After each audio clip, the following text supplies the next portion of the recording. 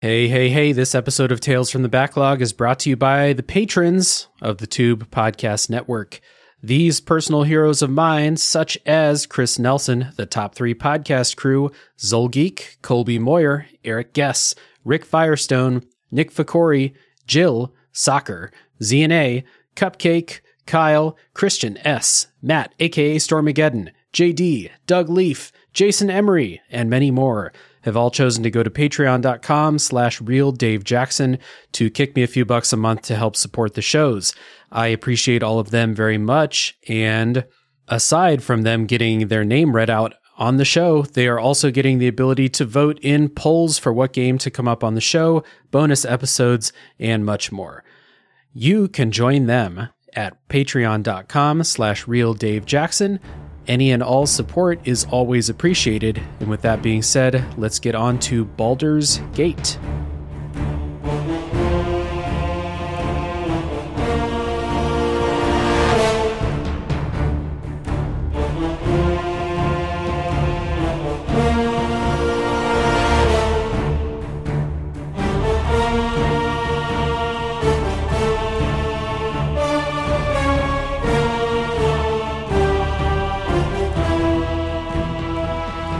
Hello, everybody. My name is Dave Jackson, and you're listening to Tales from the Backlog. This is a video games review podcast where each week I'm joined by a guest to take a game out of the backlog, play it, and discuss.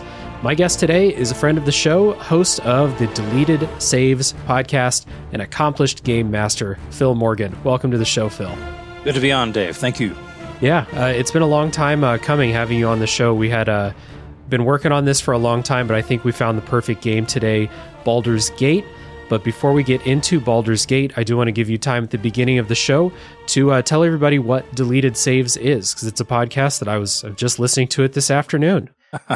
Well, thank you. Deleted Saves is, long story short, it's me walking through chronologically the games that I've played that have stuck with me long after I stopped playing them, either completed the game or stopped playing them whatsoever, and deleted the save files because I have a habit of doing that to save memory space.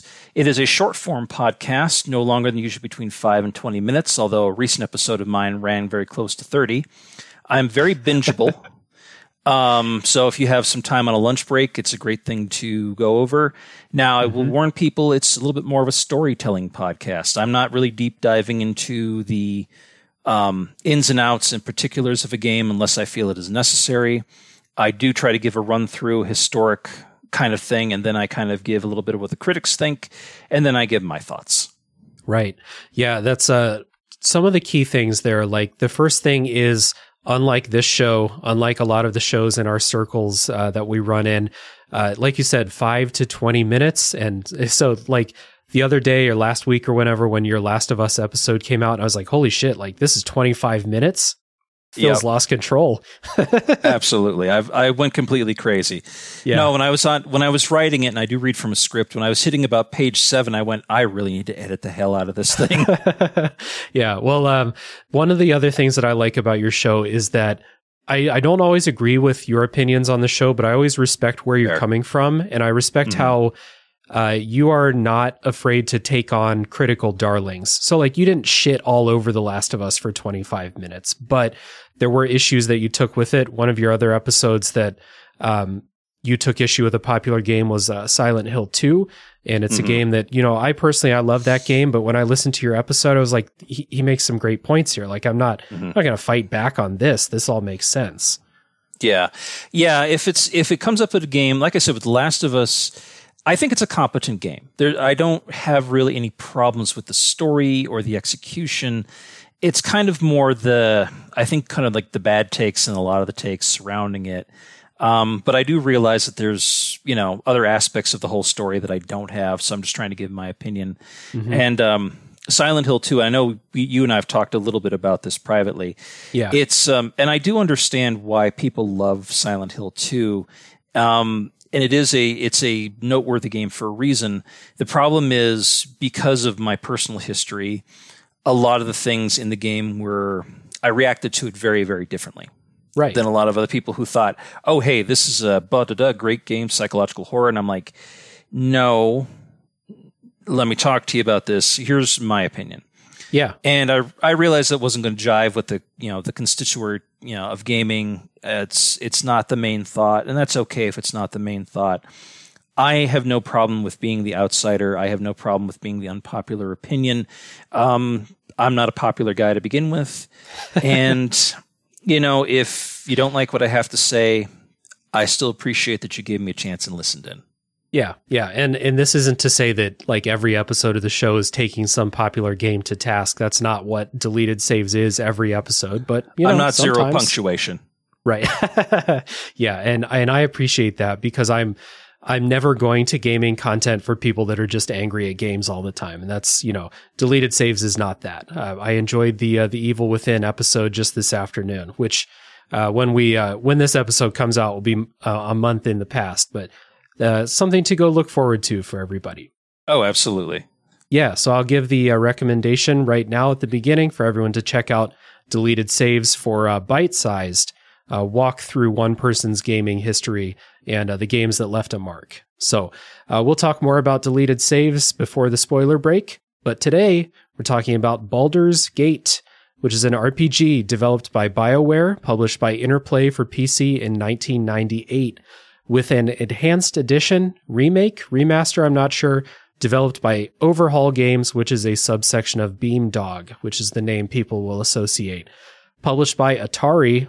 Atari's still doing stuff for PC in 2012, and ported to various other consoles and systems, iPad and stuff, basically from that point on.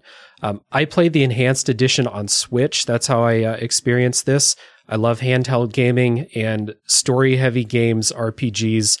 They live on the Switch for me, even if it's a little bit clunkier than mouse and keyboard for a game like this. So, elevator pitches for Baldur's Gate, if someone's never played and they're not sure what it is, I wrote down the pitch is take a trip back to the old school RPG that at the time was the modernization. It was the modern computer RPG. What would you say, Phil? As I've said, it is Dungeons and Dragons brought to you behind the people or behind the brains that created Fallout. Yeah, absolutely. This is a part of gaming history, PC gaming in the 90s that I have like almost no experience with. It always shocked me to learn that this didn't come first. Fallout came before this, and Wasteland before that, and so on and so forth. This took me 30 hours to play on Switch. I played on easy mode, which certainly helped me with the playtime, I feel like. I did some of the optional content, the Tales from the Sword Coast content. I did that. I did not do the Siege of Dragonspear DLC. I started it and I was like, I don't want to, not feeling it. 30 hours sound like an average playthrough, or does that sound short to you? No, I think that sounds about average when, and that's doing majority of the content. You don't have to do all the optional side quests and whatnot, but about 30 hours sounds right. Okay, yeah. So this is where I'll say that if you have not played Baldur's Gate, don't worry, because we're not going to spoil anything that happens in the story during this non-spoiler section. And as always, there will be a timestamp down in the show notes you can check for a spoiler wall. So after that point, the spoilers will begin. Although I'll just say up front, my enjoyment of this game was not really the story. The story was fun, but it wasn't like a story that's changing my life. More like the adventuring feel that got me in this game. So starting off with our personal histories with this game, and of course, you can't talk Baldur's Gate without talking Dungeons and Dragons. So Phil, what is your history with D&D and then Baldur's Gate? Okay, my history with D&D, I started playing in what was known as second edition, probably somewhere around 1993 or 1994. Friends of mine back where we grew up had started playing, but I didn't know. I was raised in a very Catholic household. So, of course, things like D&D were considered, satanic. It was, all the stuff I loved, heavy metal, D&D, all of it was sending me down the path of ruin. However, buddies of mine were playing and said, well, if we have a space open for you, we'll let you in. Jesus, I've known most of you half my life. What the hell at this point? So they did. They let me play. And from probably about the first or second session, I was really hooked. I'd always been a reader, like a profound reader, and a gamer. So it felt like the two hobbies had finally come together into one thing. Plus the idea of I can have a real-time conversation with my friends and the person running the story, and whatever I do can actively change the story in real time. It's not a game that's set down in programming. It's not a story where it's already been written out. I have a lot of play with this. So it was not long before I became the DM, the dungeon master, the guy running the story, mostly because our DM at the time was really inconsistent. So I was like, I'll run stuff, and let's be honest, they were all bad. Anytime you start learning this game system, you're like, literally, I'm leafing through 3 massive books full of rules going, you can do that. You hit the goblin for 9,000 points of damage. That works. Those dice were rolling. What does this have to frickin' do with anything? But you get more used to it and you get to understand it over time. The first really like published game world that we played in was the Forgotten Realms. So when, after a couple of years of adventuring in there as a player and later as a DM, I saw that there was a video game of it locked down to, I think, my local at the mall. For those of you who have listened to the show for some time, you'll know the reference. It used to be, well, everything's a GameStop now. I think it used to be an electronics boutique. Yeah. And they had a PC copy of Baldur's Gate right there. And I purchased it.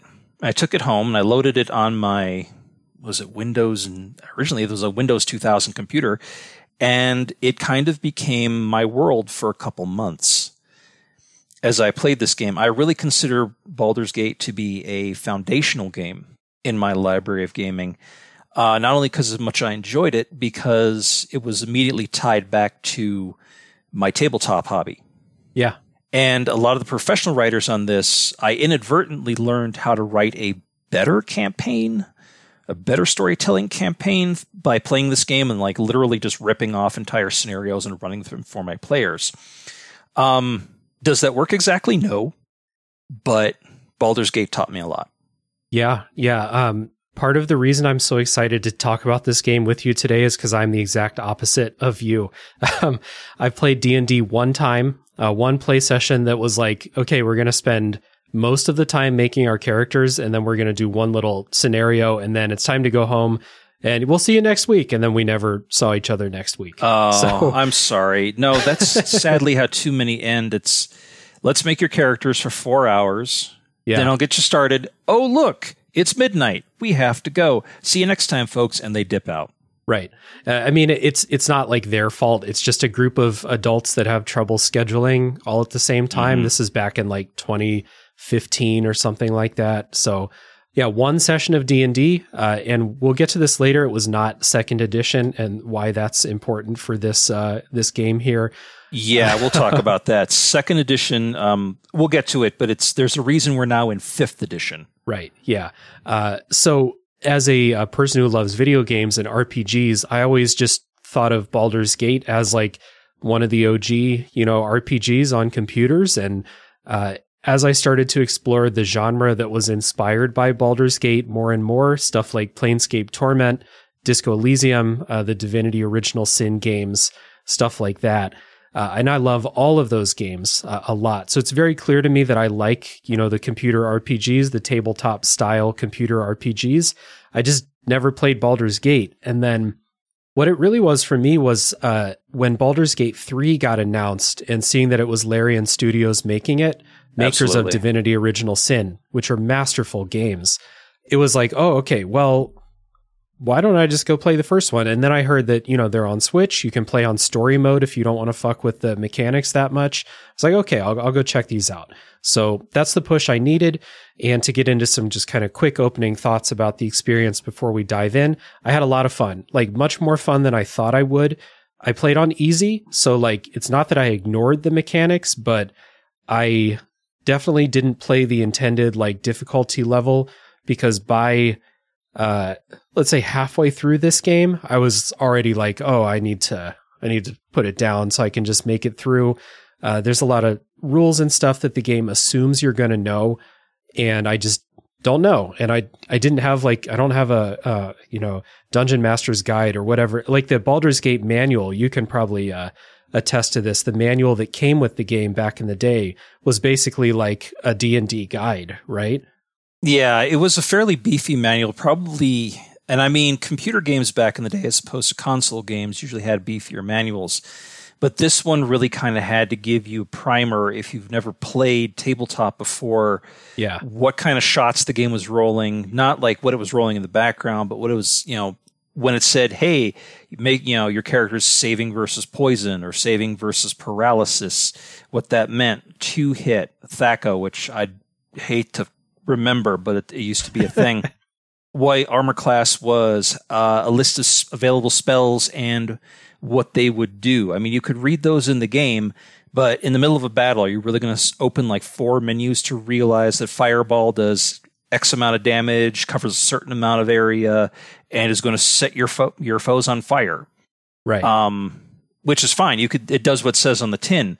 But then there's something like grease.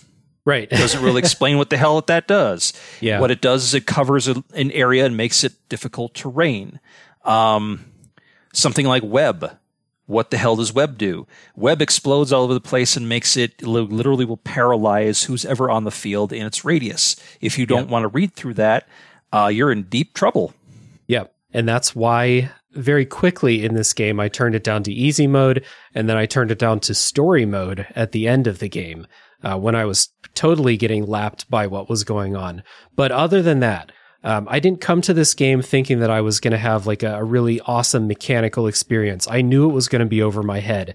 What I came to it for was that feeling of adventuring, doing some fun stories, and I got that. I was very satisfied with this game. So some kind of quick opening thoughts about Baldur's Gate from your perspective, maybe for people who haven't played it. Okay, Baldur's Gate, and at this point, I absolutely recommend going with the Enhanced Edition. Trying to find the original from 1998, unless you have an old PC that still runs Windows 2000, forget about it. Most even digital stores, even Steam or GOG or whatnot, have moved over to the Enhanced Edition at this point. But it is a good foundational game if you want to know a little bit more about the Baldur's Gate lore, the Forgotten Realms lore that isn't directly tied to anything involving the character of Drizzt Do'Urden and R.A. Salvatore, who wrote a lot of those and really popularized them. It's still in one of the most well-known areas of the game setting, as opposed to this large map of this world, but it really kind of takes on a different perspective, and it's something that you can play through, get to understand the world without having to buy all the books and run through adventure modules. Yeah. So we're going to take a little music break, and then when we come back, we're going to set up the story. We're going to talk about the setting of Baldur's Gate a little bit.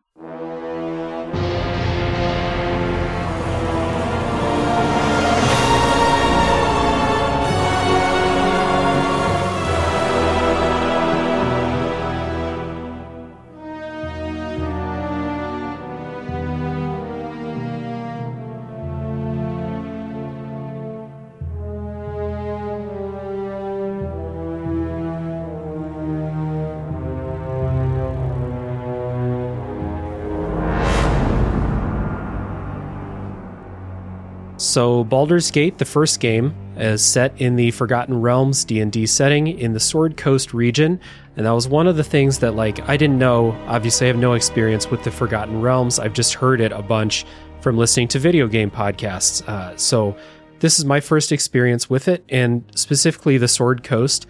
And one of the things that was surprising to me is in a lot of RPGs, you kind of span the globe. You go all over the place. This one's very, very localized. Baldur's Gate 2 as well, that I'm playing right now. I'm playing Baldur's Gate 2, and the same kind of thing.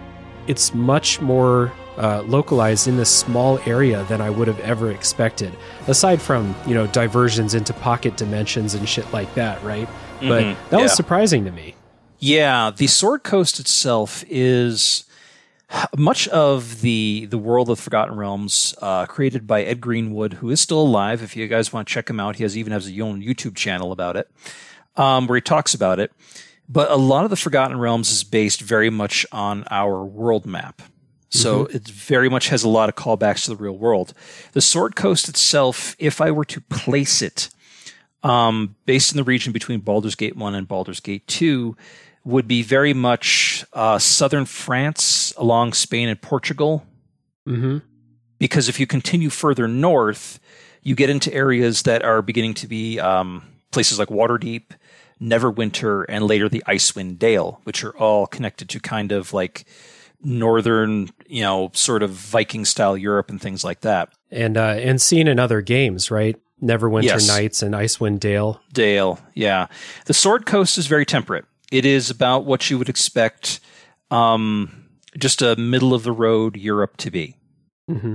There's no extreme weather. There's nothing terrible, but it's got a few major cities that are all not unified. It's not a nation, so they're contesting with each other. Yeah, and in Baldur's Gate, the main city that you're going to be dealing with is the city of Baldur's Gate, which, again, I didn't even know that was the name of a city. I just thought it was a cool name for a game, Baldur's Gate. Mm-hmm.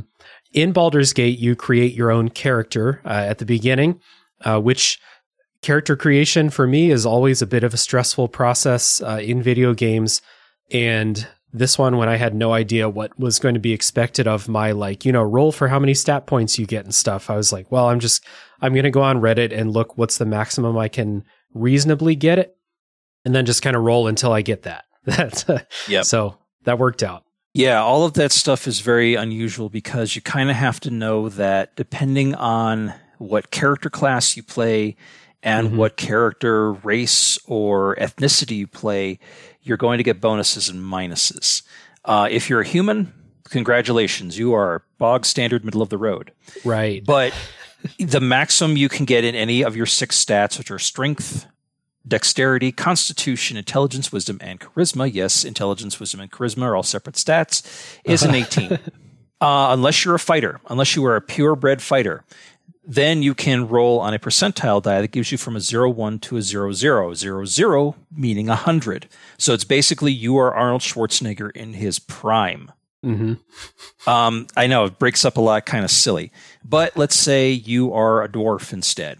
Now your constitution is a 19, so you get a ton of health, a ton of hit points, but your charisma is now at maximum like a 16 or a 17 because you're supposed to be surly and nobody likes you.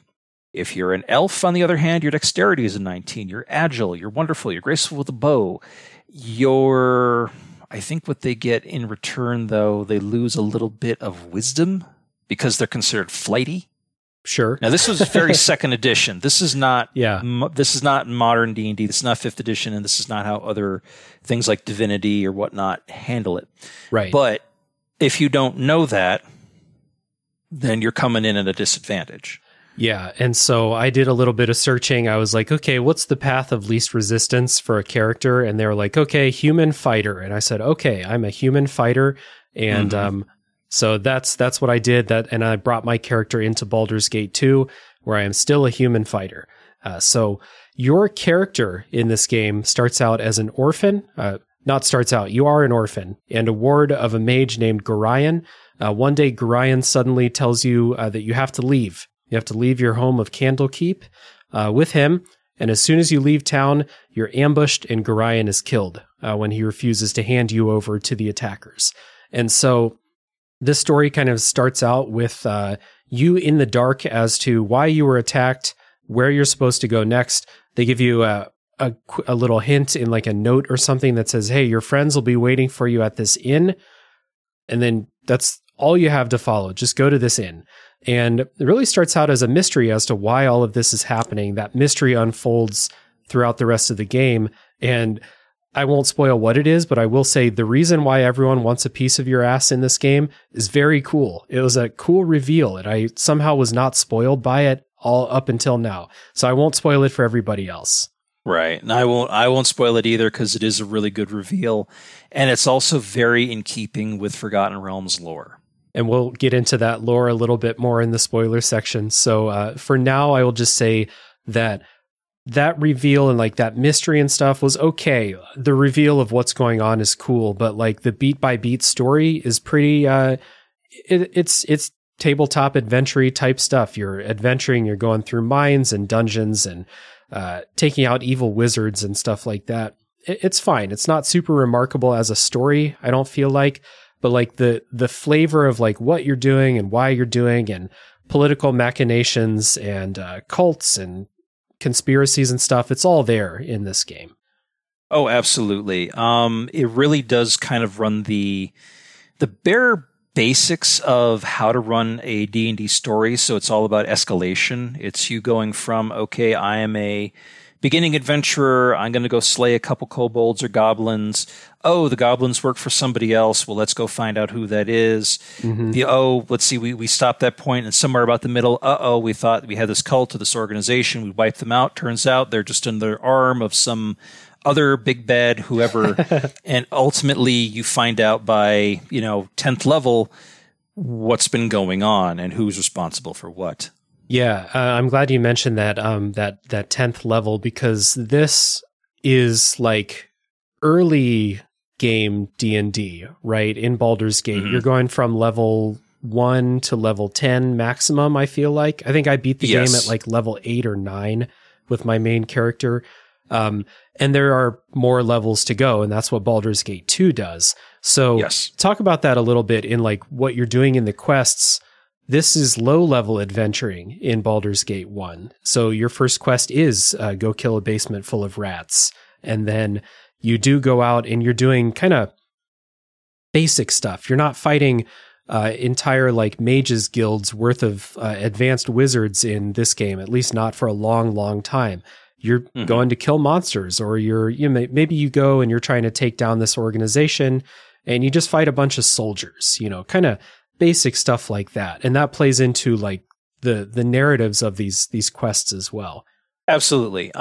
This is D&D. This has set the standard, and including every joke you ever heard about fantasy role-playing games, including up to World of Warcraft. Oh, collect me 20, kobold anuses, or, go down the road and, 15 rat tails, something like that. Yeah. It's because of how second edition was run, is that if you went in the monsters manual, every monster was given so many experience points.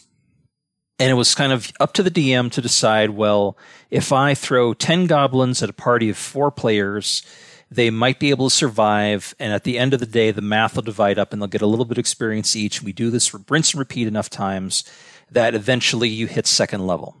And then I can rinse and repeat this a few more till you hit third, and then fourth, and then fifth, and so on and so on.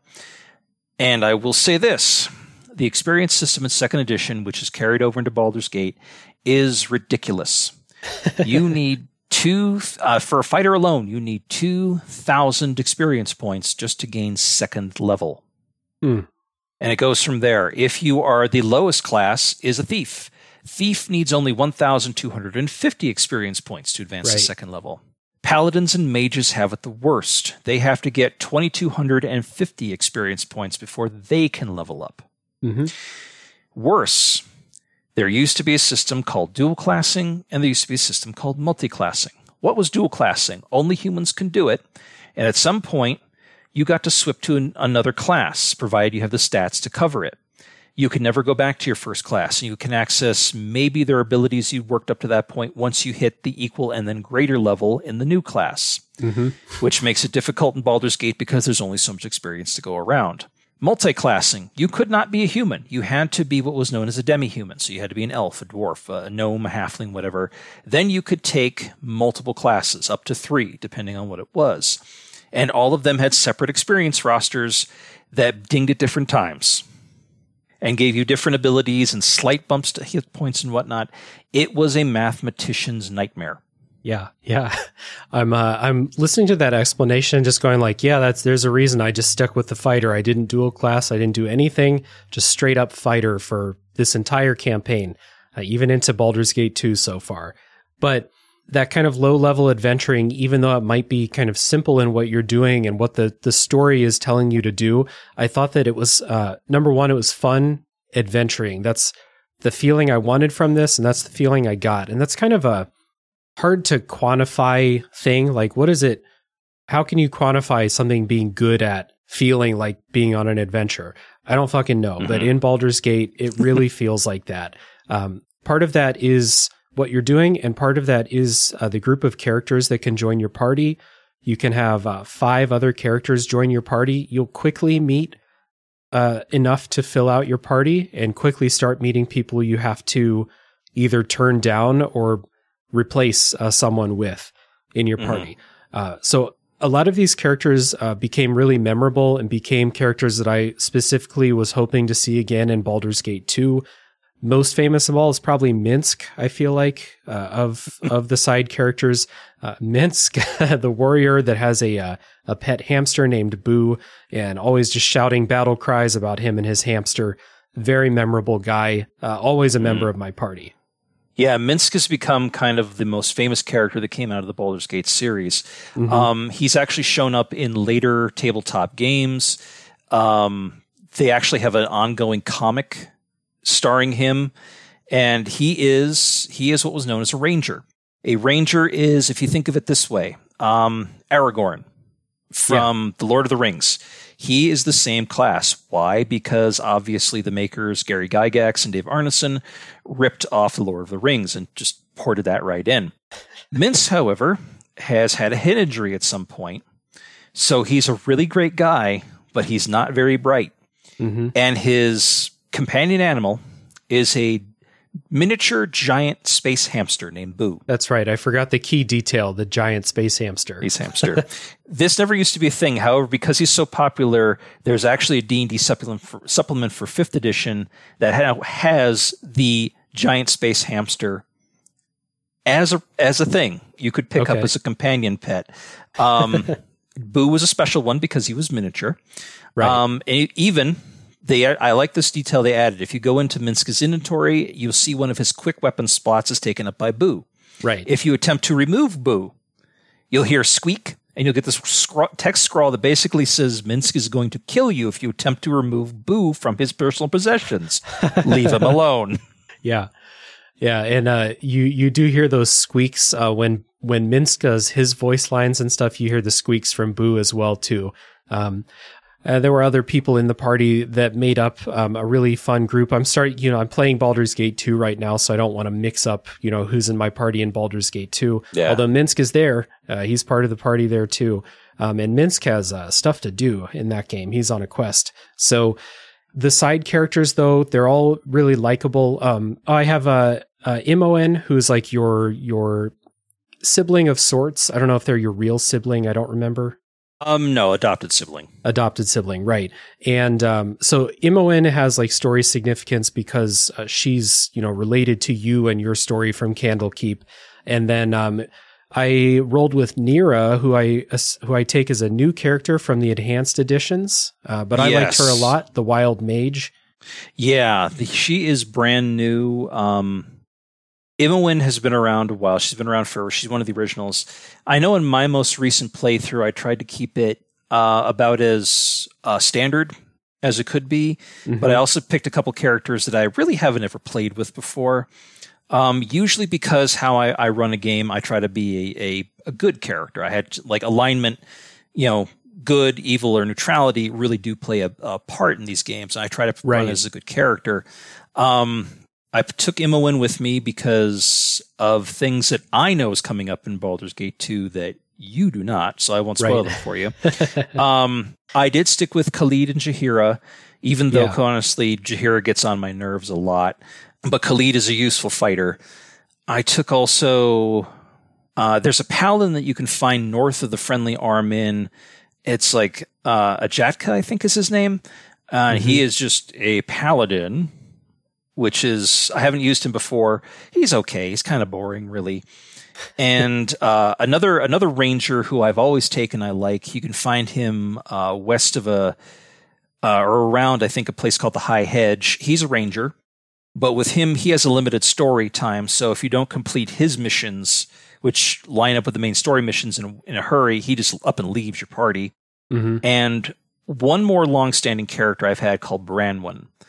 She's a cleric, and she needs to be unfrozen from a carnival outside of Nashkel. Gotcha. Yeah. So like even a couple of those characters, I did not use them. I don't think I ever met them. Or if I did, I already had a full party and was like, sorry, you're just going to stand outside this inn for the rest of time, I guess.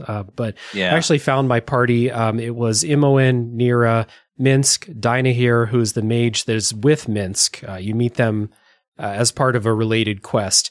And then Yeslik, who's a cleric fighter, was part of my party there. And I'm glad you mentioned party members leaving, because this is part of the role playing a little bit. Characters will leave if they don't like you, if they don't like your actions, if they don't like your alignment. That's the D&D word, your alignment. They'll leave. They'll say, "Hey, really fucked up what you did. I'm leaving. See you later." Yeah, and I think that's pretty cool. Yeah.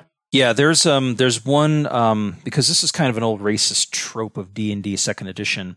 During Baldur's Gate, you have the chance to, especially with the Enhanced Edition, you have the chance to recruit 2 different drow, dark elves. And although Drizzt Do'Urden is the most famous dark elf, he's a good guy. It is considered that the dark elves are all universally evil. A bit unfair, but it is how they wrote it. Well, both drow you could recruit are on the evil spectrum, even if they like you. If you have an all-good party or even mostly neutral, the second you recruit them, I had an entire party just like say, fuck this, I'm out, and they left, leaving me and this drow looking at each other going, wait a minute. I didn't even say anything. They're just like, no, drow, evil, you are with evil, get out of here. Or if you have a bunch of neutral players, they will complain. They will just whine and complain the entire time about, hey, you're tipping the balance to evil here. We don't like this. Come on.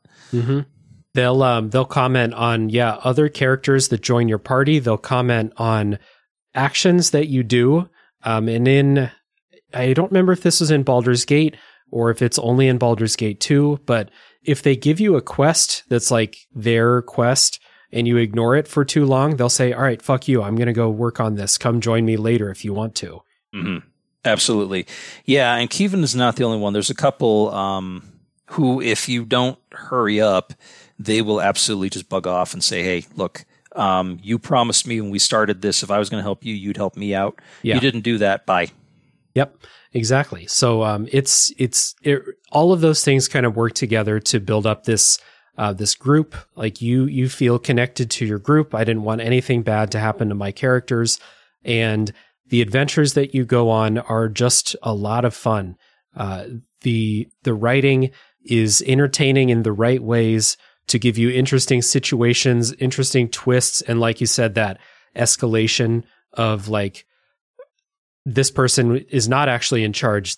The next person's in charge, and then you go take care of them. And these 3 people are ahead of them. And it's this whole thing that keeps building and building and building until you're at the highest level that this game can give to you. So, the story in Baldur's Gate was pretty fun overall. I had a good time adventuring. We'll talk about some of our favorite quests, our favorite dungeons, plot beats, and stuff in the spoilers section. For now, I think it's time to move into talking about how this game looks and how it sounds.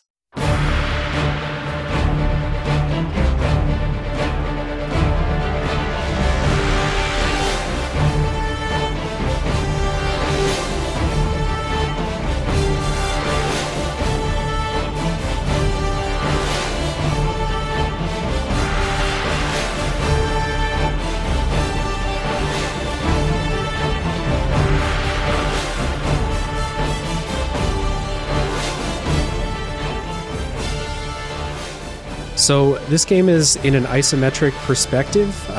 Again, if you played Fallout or if you played any number of the RPGs that came in like the lineage of Baldur's Gate, same kind of perspective. Although this one is, you can zoom in and out a lot more than a lot of the other games that I've played in this genre. I don't know if that's an enhanced edition thing, but people are going to be playing the enhanced edition anyway. So if you're going to go in for the first time.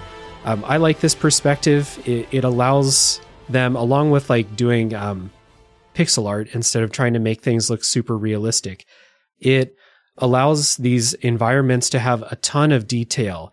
And this was starting to get into a time when like people were experimenting with 3D. I mean, we're well into the PlayStation and N64 era at this point, but Baldur's Gate at least the enhanced edition, which is up-res for modern systems and stuff, I think it still looks great. A lot of memorable locations, lots of environmental details. All that stuff looks awesome. Yeah, they did a fantastic job. Yes, you are correct. The scrolling in and out is very much an enhanced edition feature. Okay. This was not really a thing during the original. So when I saw it, when the EE edition came out, I was very happy for this. Yeah. Because another thing that they do in the graphics setting is, you've kind of seen this in some more modern CRPGs, but what they did was called the Fog of War. Right. Which is literally the whole screen is blacked out, not only on your map, but in your visual field until you go and explore it. This also leads to surprises from enemies, surprises from NPCs, discovering locations, but you really can't see a bloody thing until you literally go there and look it out. So it gives it a version of, well, I already know where the important part of the map is here, so I'm going to ignore everything, just bulldoze my way right to that spot. Unless you come in with previous knowledge, you don't. So you literally have to go explore. Yeah. But a lot of the graphics, especially for the time they were put out, even compared to a lot of other PC games in 98, they really did these wonderful old world forest looks to it. The pixel art is very good. The characters can be a little on the small side, but again, if you ever played Fallout 1 and 2, it's about the same size as your characters in that. The sound, though, the quality of the sound is phenomenal. From the background music, which is very orchestral, very much in keeping with what you would find in, like, say, a Peter Jackson Lord of the Rings movie, to nature sounds, just bird chirp, the sound of running water. None of it's digitized, all of it's spot on. The voice acting is phenomenal.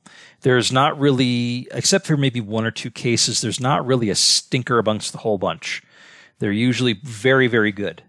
Yeah, the voice acting was funny to me as someone who this happens in a lot of older games, like when voice acting was just starting to become like a standard thing in video games. You'll get voice performances where there's not a ton of nuance with a lot of the voice acting. They're all like putting on a performance, That's what I got from these voice acting performances. So there's a lot of them that are very bombastic, or like even the characters that are more laid back are still very like vibrant performances, like a stage actor might put on a voice to do their lines or something like that. Of course, Minsk is one of the more memorable voice performances because he's always shouting. But I'm thinking of the voice acting for Imoen and Nira.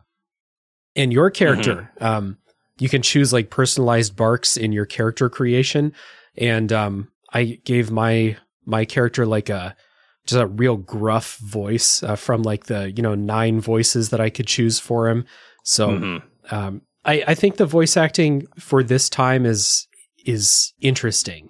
I wouldn't put this up with like my favorite, most nuanced like character work, like voice acting today, but they're all putting on a performance. It's memorable. Yeah, there wasn't. And you're right. It's very keeping in the idea with the dungeon masters putting on a voice so that you can differentiate characters. It is very theatrical. There's not a whole lot of, I think, famous voice actors from this time. I'm pretty sure the late great Tony Jay is one of the NPC repeat voice actors. Where you might have heard him again is in Legacy of Kain Soul Reaver. He was the voice of the thing that Raziel meets in The Other Side. He's did a number of cartoons in the 90s and early 2000s. He's done a number of games over the years. And I recognize his voice instantly, but if you don't know it's him, he'll blend into the background.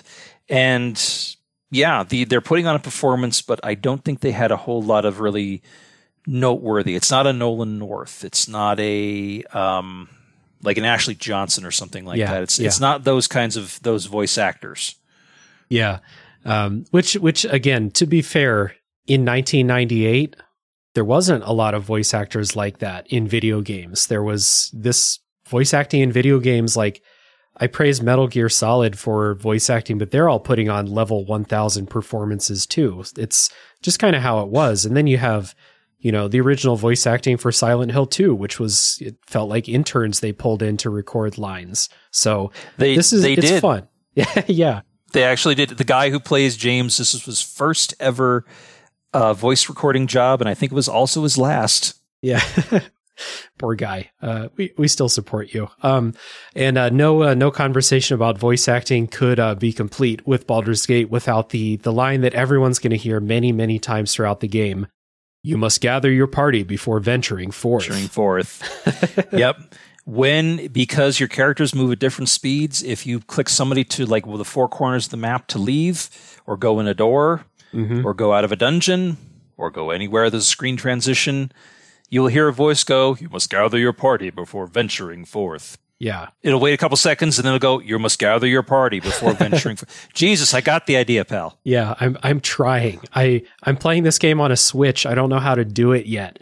The dwarf's stuck on a tree. What do you want me to do? Yeah. It's fun. I think that's one of the shared experiences that everybody who's played Baldur's Gate will come out of it, and that they'll never forget that voice line. It's just, you're going to hear it so many times. So, looks and sounds good. I always say that pixel art, when it's well done, it doesn't really matter. Like from the Super Nintendo era on, I would say, will always look good. It's a timeless style. And so, Divinity Original Sin looks shinier, and that's a good looking game too. But going back to this, I certainly didn't think wow, this looks like shit, which I do think about some older games. Not this one.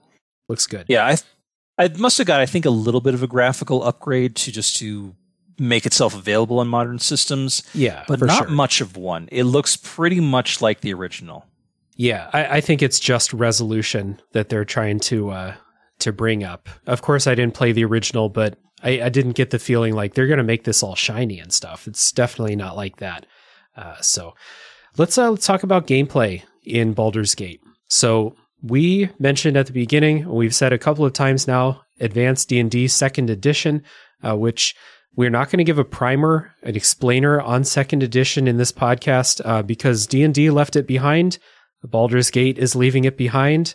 We've all left it behind. So we'll talk about how it affects your play in this game, but just know this is an old version of D&D that's no longer being used, and it's just a product of the fact that this game came out in 1998. So in this game, we already talked about your party, but you're doing RPG stuff. You're walking around doing quests, leveling up, fighting, all of that stuff. We've kind of touched on that. The first thing to mention at this is that this is real-time with pause combat, not like Fallout, which has turn-based combat. Real-time with pause means you queue up actions and they play out in real time, but you can pause at any time to issue new commands. I don't like real-time with pause combat. I really dislike it. It feels so micromanagey to me, and I don't know why. Because you're making the same amount of decisions that you make in turn-based systems, I feel like. But I feel like I'm pausing the game every second to reevaluate and issue new commands based on what the enemies just did or something like that. And I fell off of Pillars of Eternity because of this. And, I played this on easy. That's why I got through this game. But yeah, real-time with pause combat. Are you still a fan? Or is it just in your blood at this point with Baldur's Gate? With me, yeah, it's just in my blood at this point. A lot of other systems have simply come along and have done it far better. Pillars of Eternity, and I think that's one of the problems with Pillars that they were... people started complaining about with Pillars. It's like, this is too much like Baldur's Gate. And the devs shot back with, well, you wanted us to run it like Baldur's Gate. Yeah. The only other more modern game I could see that came out really that had real time with pause that I can think of might have honestly been Dragon Age Origins. Yeah. Mm-hmm. It ran very much in a similar system. And then immediately for Dragon Age 2, and thereafter they totally scrapped that and moved on. But it is just a factor of its time. It was real-time combat, which, of course, unfortunately lends to well, if enemies suddenly come in off that fog of war screen and blitz me with something, I can't react fast enough. Yeah, not really an issue for me because I was playing on easy, but I definitely can see that being an issue. The only other game I played where I like got through real time with pause combat was Star Wars Knights of the Old Republic, which is also made by BioWare.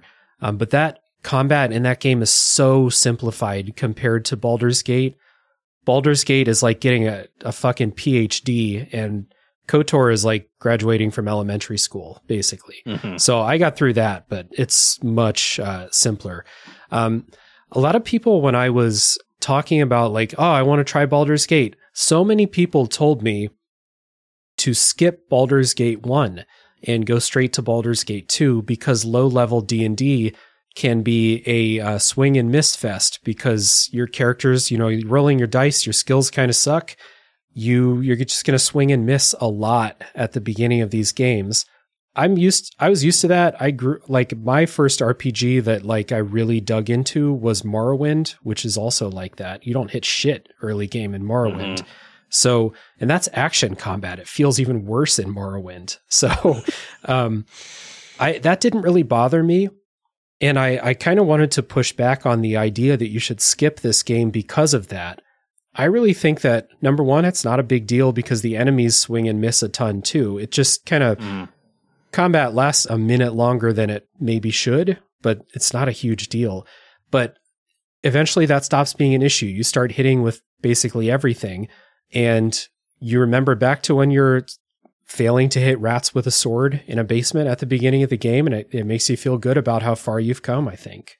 Mm-hmm. Absolutely. No, I absolutely recommend you play this game as well. First of all, because the story of Baldur's Gate 2 is not going to make a hell of a lot of sense until agreed. You at least get the recap on this one. Second, you know what? It is hard to emulate a tabletop in a video game. In fact, it's almost impossible. But even in tabletop, the low levels under second edition, you would miss a lot. But then again, your enemies would also miss a lot because that depended on the THACO system and how armor class and everything fed into each other. Mm-hmm. It's reverse mathematics. Lower numbers are better numbers. I had it happen in Baldur's Gate. I had it happen a billion times in the tabletop.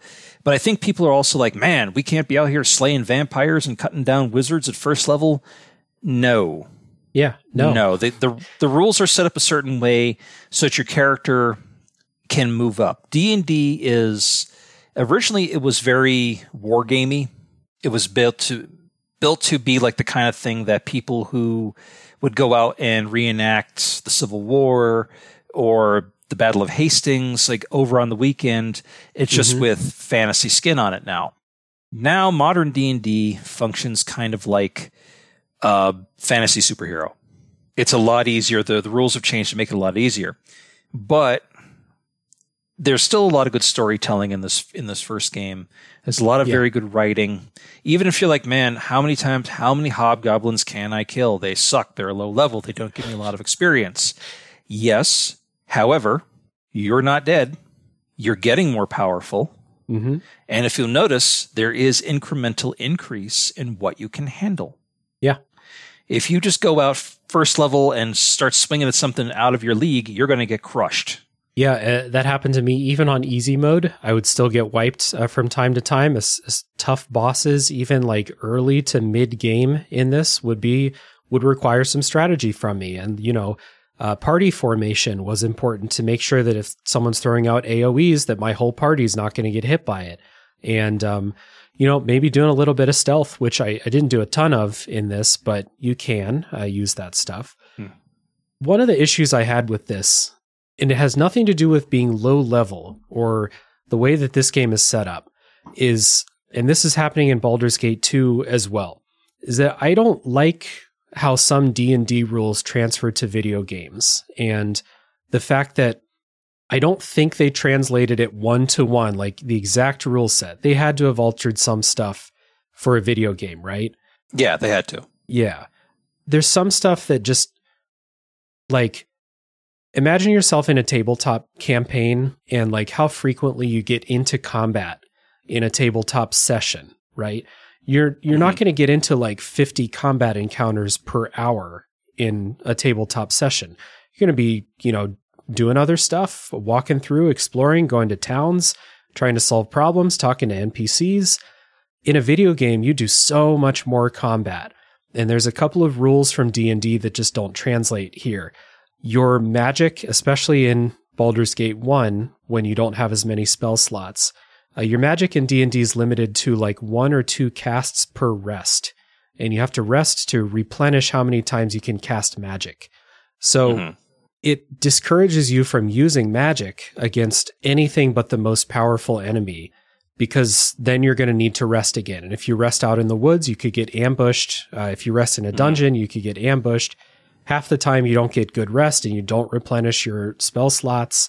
Kind of sucks. The other thing is that if a character dies, you cannot revive them unless you like walk your ass back to a temple or something like that, right? Mm-hmm. Exactly. And the fact that you're in combat so often means that characters have so many more opportunities to die. So this became a save scumming thing, to save before every place where I feel like there might be difficult combat, so that if someone dies, I can just reload. Yeah, that's the problem. Those things did not translate well, because in a lot of cases, magic in the tabletop is situational.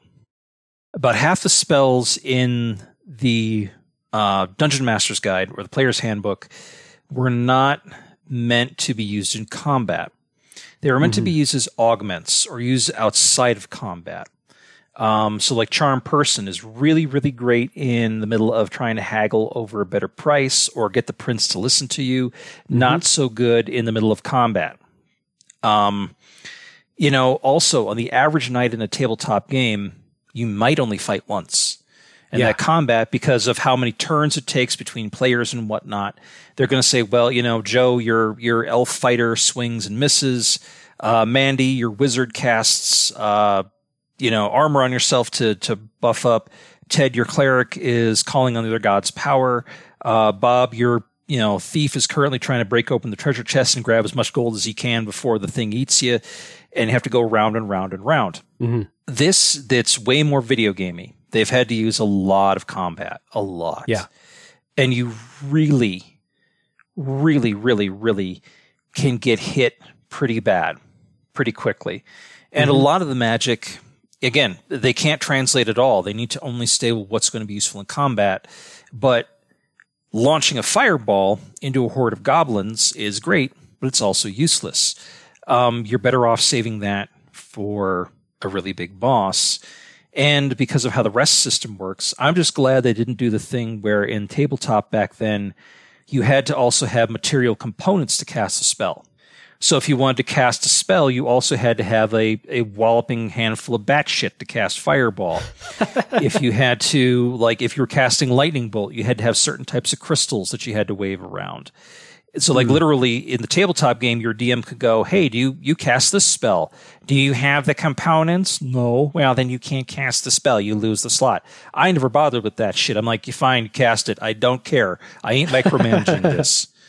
I ain't going on the adventure of raiding the witch's hut in the middle of the swamp looking for hallucinogenic mushrooms just so you can commune with God. I don't care.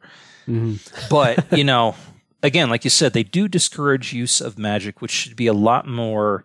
I mean, it's D&D, it's wizards. You're supposed to be using magic. Yeah. But half the spells are very situational.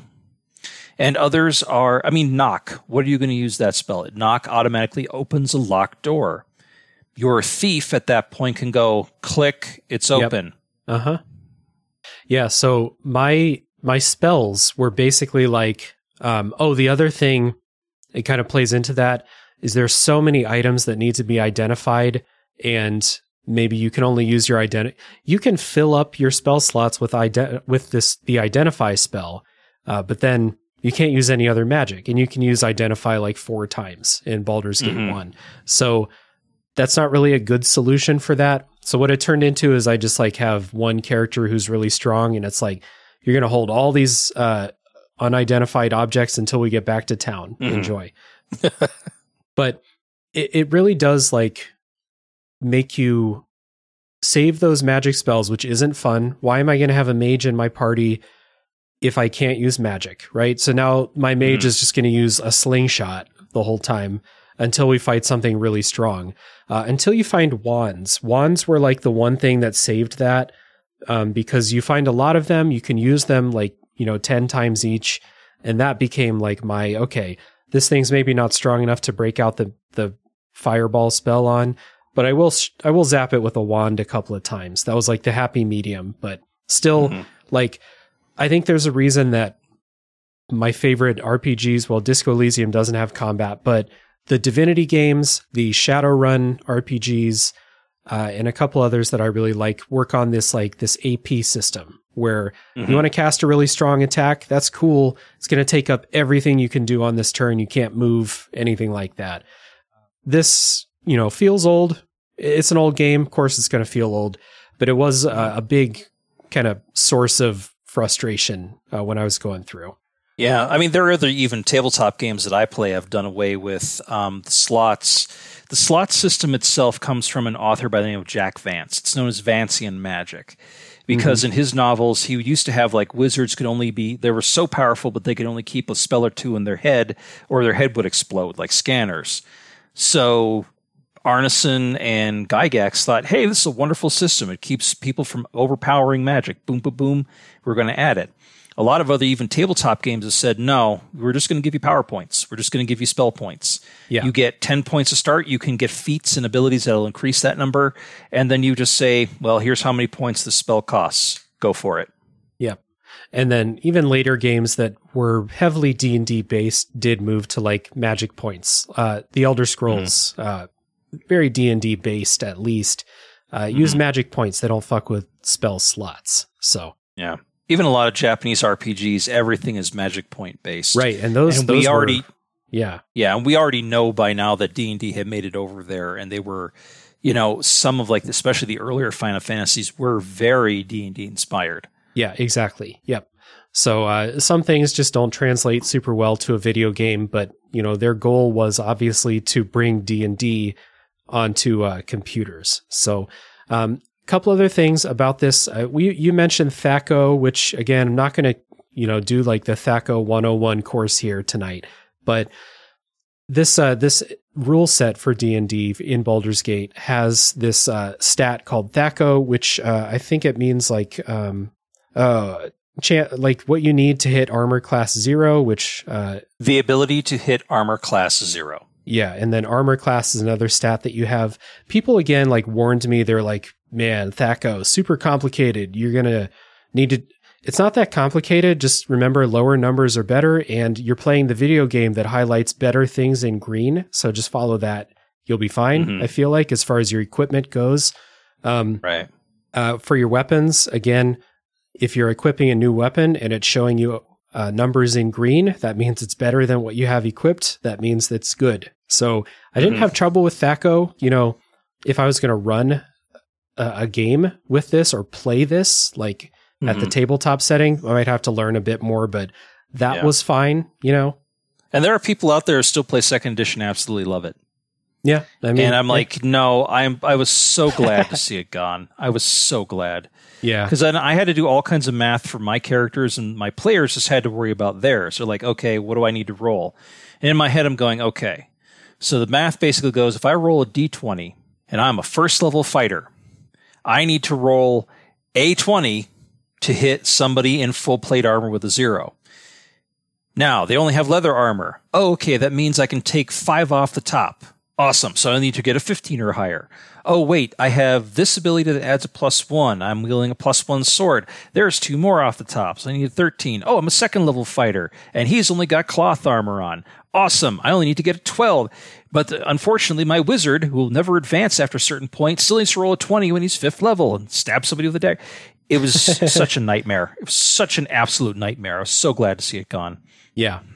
And Baldur's Gate 2 still uses this, but the upcoming Baldur's Gate 3 will not. So it's something that you only need to really worry about if you're going to play Baldur's Gate. And again, they do help you by showing you the green color for things that are good, things that are better than what you have already. So just follow that. I feel like you'll be okay. Kind of along those lines, I mentioned this earlier, and this is the last but maybe most important part about the gameplay in this is that I think that this game assumes that you are coming into it with a knowledge of this rule set. And at the very least, that you have the manual and that you're going to reference the manual many, many times while playing it. I personally think that that's unreasonable for a video game, especially with something as complicated, to literally teach you nothing about how these things work by giving you tutorials or something in the game.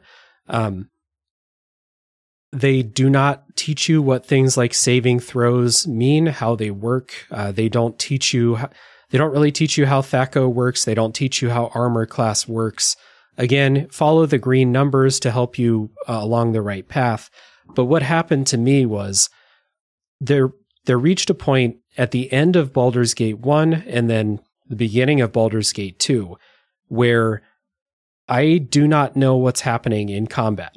There's a combat log that says this character does this amount of damage, this character hits this character, or this character misses, or your attack is ineffective. But what they don't tell you is why it's ineffective. And they don't tell you what status effect is being cast on you. And they don't tell you why your characters can't move all of a sudden. And this is the knowledge that I think is like assumed that you're going to have coming into this.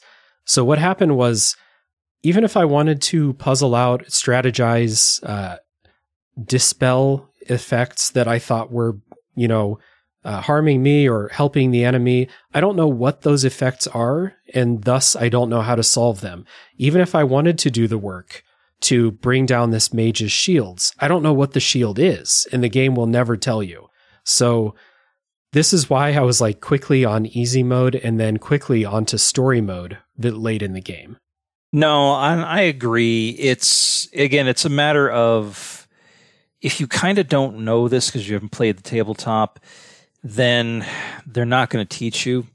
That is a flaw in the game for new players, simply because I think, again, the people at Interplay were already playing the game. They already knew what this all meant. They just translated it.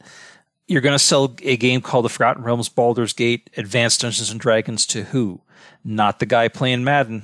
Right. Not the kid looking to play Mario. Not the kid, whatever else. Jesus, 98, that was so far. Not, first Resident Evil kid. They're probably not playing D&D. I was the exception in that case. So I know the game sold well enough, but it was kind of already to a market that was already there. Had already was playing tabletop games, was already playing CRPGs, and just said, oh, hey, my buddies and I get to play this on a Sunday afternoon. Let's play this one and see what we get. Yeah. This is not really a critique of Interplay for the original Baldur's Gate, because this was of the era also where video games came with manuals and you're expected to reference the manual. That being said, I don't think that they tell you enough information in the game that even a new player with the manual could fully figure it out. Because I just, I'm getting hit with stuff. I don't know what I'm getting hit with. The game doesn't tell you, you got hit with this spell. If they did, then I could say, oh, that spell. What's the counter to that spell? But they don't give you that. My beef is more with Beamdog in the Enhanced Edition, because this is a digitally distributed game. There is no manual, and there is not enough tutorialization for all of these things. As far as I could tell, maybe I missed it, but there's not a good glossary for what's going on. If I wanted to know what a spell did, I had to find it in my own mage's inventory and go read what that spell did, or something like that. A lot of recent games will, if they're giving you lots of proper nouns or something, they will let you press a button to bring up like a quick glossary to see what it is. I wish that this game had something like that. I wish the combat log gave you more information. All of these things might have been in menus or settings and I missed them, but, I wish there was more teaching, is all I'll say. Yeah. No, you didn't miss them. There was originally in the manual that came back with the game in 98. You could, but I will agree with you. I think Beamdog kind of dropped the ball on this one, is because they could have taken the opportunity to say, hey, this is kind of, here's a primer, or added a PDF file in there somewhere saying, if you need to reference a master document of what we're talking about, abilities, et cetera, here's where it goes, or an in-game glossary or something like that. Or at least warning them that, keep in mind, this is a game that came out in 1998 under second edition rules. I think by the time this game actually came out, like the enhanced edition, we had just transitioned into fifth. Mm-hmm. So warning that if you are not familiar with second edition rules, here's kind of what's going on. Yeah. So I used a wiki as my source for, okay, I don't know what the fuck this enemy is doing to me. I go check on the wiki and see what it's doing. And oftentimes though, they would be like, oh, the counter is this spell, which I don't have, didn't teach to anybody. I don't have the scroll that teaches it. I don't know where to find that scroll. So I'm turning it on story mode so I can beat this thing, and then turning it back to easy mode so I can move on with the adventure. So that's kind of how it went. I know I just pointed out a lot of stuff that did not work, but I do want to reiterate kind of at the end of this non-spoiler section that I did have a lot of fun playing this. And I think it was because they were like, hey, if you don't want to deal with this, you put it on story mode and enjoy the adventure. I got the intended low-level experience of really gutting out some tough victories, failing quite a bit early in the game, and then by the point where my characters felt like they should be able to hang, I was like, okay, this is surpassing me now, putting it on story mode, and I'm just gonna cruise through and enjoy the story. Credit to them for allowing that in this game, because still not everyone does that, even in 2023. Mm-hmm. Yeah, because they have really ramped up the settings and difficulty from the original game. Yeah. Story mode, my most recent run, I just put it on story. I've done this so many times. I've saved scum through it so much. I'm just like, nope, I'm just going to be in for the adventure. I'm going to play with some characters I haven't before. Mm-hmm. Let's go. They literally have even ramped it up to if you want to do a death march run where everyone's low-level hit points and everything, it's available. I don't recommend it, but it's there. Yeah. So I guess before getting into spoilers and our housekeeping stuff, if we're just going to wrap this up and give some recommendations, who would you recommend the original Baldur's Gate to? Not Baldur's Gate 2, just this first one. I would recommend it to anyone who is a interested historian of CRPGs, of computer RPGs, who hasn't had a chance to play some of the older stuff. Anyone who might have enjoyed the first two Fallout games, or might have looked at something like Divinity Original Sin 2, and said, hey, I want to know a little bit more about it. Or somebody who maybe liked how Dragon Age Origins went, something like that, and give it a try. Unless you put it on story mode, you don't necessarily have to run all the way to the end. But definitely give it a shot to the historian, the curious, those who are new to CRPGs, to kind of understand a little bit where this came from. And of course, if you've absolutely managed to burn yourself out and everything else and just want to try something different, give it a shot. Yeah. The historian angle is something that I agree with. That's partly why I wanted to play it. I'm going to play Baldur's Gate 3 when it comes out, but I was never I have to know what happened in the story in Baldur's Gate 1 or I won't understand. It wasn't like that. It was more like this is a good excuse to go back and see the original game. And if you are someone who just wants to check it out, you can get these on sale for $1 or $2 each now. They go on sale regularly, extremely cheap. Even on Switch, you can get the double pack for $10 now on sale, which is what I did. I think it ran great on Switch. They adopted the radial menus that RPGs have gone to now to make them doable on console. I think I'd still recommend playing with a mouse. There's just too many menus to feel comfortable on console, but it is doable. I did it. So it's not horrible. I still recommend on a mouse if you want to play. But yeah, I kind of agree. If you want to see what it was like, go back and try it. And again, I'll reiterate, if you're thinking about checking out these older games, Baldur's Gate 1 and 2, start with the first one. Don't skip it straight to 2. It doesn't make a lot of sense from like a character progression standpoint to start in the middle, because you are carrying a character. And Phil, you said this, and I agree. The story will make no fucking sense. Mm-hmm. You can go read a recap of the story. That's cool too. But to, like, as someone who did this, to take your character from the end of Baldur's Gate and then see what's going on when it picks up in Baldur's Gate 2, you'd be missing a lot of context and a lot of assumed relationships with the characters that you meet, that you reunite with at the beginning of Baldur's Gate 2. And I don't mean like an hour or two in, you'll be lost in Baldur's Gate 2. I mean in like the first 30 seconds. You will not know what's going on if you haven't at least like played a little bit of the first one. Agreed. So yeah, those are the recommendations. I still think this game is really good, even with issues I had with gameplay and D&D translated to video game. Story mode's there. Enjoy it. So, Phil, before we get into spoilers, where can people find deleted saves? Okay, deleted saves, because I am the worst person in the world at social media. But if you want, you can find me on Twitter on @DeletedSaves. You can find me on Instagram at deleted_saves_podcast. If you wish to become a patron of the show, it's not required, but I would certainly appreciate it. You can go to patreon.com and look at Deleted Saves Podcast and throw a buck my way. Really, I'm cheap. $1 will do you. And I'm on Discord with a lot of other Discords. I don't have my own, but again, I am Deleted Saves Pod on Discord if you want to come yell at me for some reason.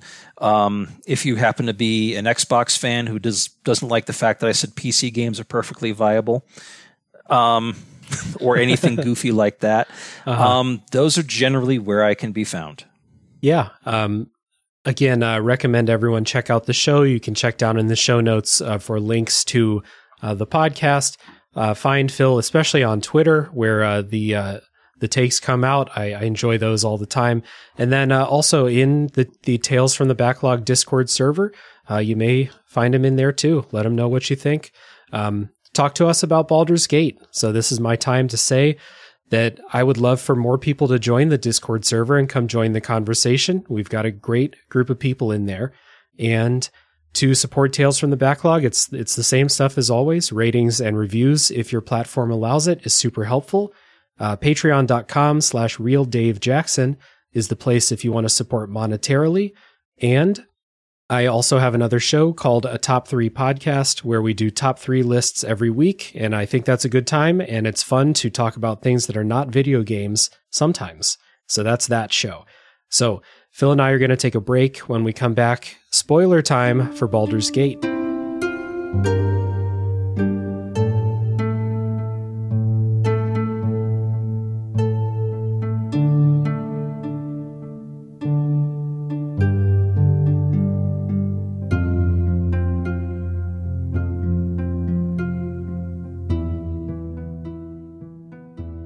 Okay, Phil and I are back, and it's time to talk spoilers for Baldur's Gate. And we teased at the beginning that your character, something about your character makes everyone want to come fuck with you. And part of the game story is figuring out what that is. And what it is was super unexpected. Turns out you're the offspring of a god. Not only any god, the god of murder, which is a hilarious title for a god named Baal. And I knew this name because the DLC for Baldur's Gate 2 is called Throne of Baal. So I had already known this, but finding out that you're the god of murder's offspring, that's awesome. Mm-hmm. Now, I'm going to give a lot of context here. So if your listeners get bored and fall asleep, it's my fault. I apologize. So in the world of the Forgotten Realms, prior to the timeline of the Baldur's Gate game, maybe about 15 to 20 years before, there was a worldwide event called the Time of Troubles. What happened is that the overgod of all the gods, named Ao, controlled something called the Tablets of Fate. And the Tablets of Fate were stolen by the Dark Three, Bane, Baal, and Cyric. Bane, the god of tyranny, Baal, the god of murder, Sirik, the god of strife. They stole the tablets of fate. Mm-hmm. This was not supposed to be possible because all the other gods were supposed to be watching them. Well, the gods were too busy ignoring their followers, rolling around, having kids, fighting, all kinds of crazy crap, getting their followers involved, kind of like the Greek gods. Right. As punishment, Ao cast all of the gods out of the divine realm or the infernal realm. So the only place they could go was they could manifest on the material plane. And the time of troubles was suddenly all the gods in the world showed up in front of all of their followers and had to go, hi, we're here. We're kind of stuck because daddy kicked us out. What do we do? So the people of the world went, holy fuck, the gods. They're literally right here. We can touch them. We can see them. Aren't they lovely? Does that mean you have no power? Uh-oh. What about all of our power? What about our political power? Oh, shit. So the gods get into this series of rolling fights on the material plane until Ao decides that they've been punished enough and they can be rectified. One of them was Baal, the god of murder. Just before he was sent down, he had a vision that he would die during the time of troubles. So he spent the entire time raping every female of every race possible to produce as many offspring as possible before he was finally killed. Jesus. 20 years later, your character, are one of these Baal spawn. You are, unknowns to you, you are the son of the god of murder. All the gods are back in their places now, but there's an entire group of people that have a vision that it's like the Highlander. If they kill all of them until there's only one left, that person now will become the incarnation of the god of murder. Mm-hmm. And that is you. Well, possibly. There's a whole bunch of people out there that have been winnowed down over the last 20 years. Some were killed in infancy once they knew what they were. Some have been allowed to reach adulthood and cause havoc. You, whatever your name shall be for this adventure, were born. Who knows who your parents were? But Gorion, one of the many mage clerics of Candlekeep, has adopted you because he saw something in you that could potentially be useful or good. Mm-hmm. Candlekeep is the world of Forgotten Realms' largest library. Yeah. It is a fortified library. Unless you are in the clergy there, or unless you have a very specific item, they ask for one single copy of a book that has never been published anywhere else in the world that is wholly original. You can't get in, and if you're out, you can't ever come back, even if you were born and raised there. Which is what happens to your character when Gorion says, we gotta go, and he gets killed. The reason you can't go back into Candlekeep, even though they recognize you, they disavow knowledge of you, unless you can pay the price. A book. A book that is wholly, wholly original. Now, this is the spoiler section. Yeah. I will tell you something very important happens in Candlekeep that gives away the whole game if you know what you're looking for. Oh, really?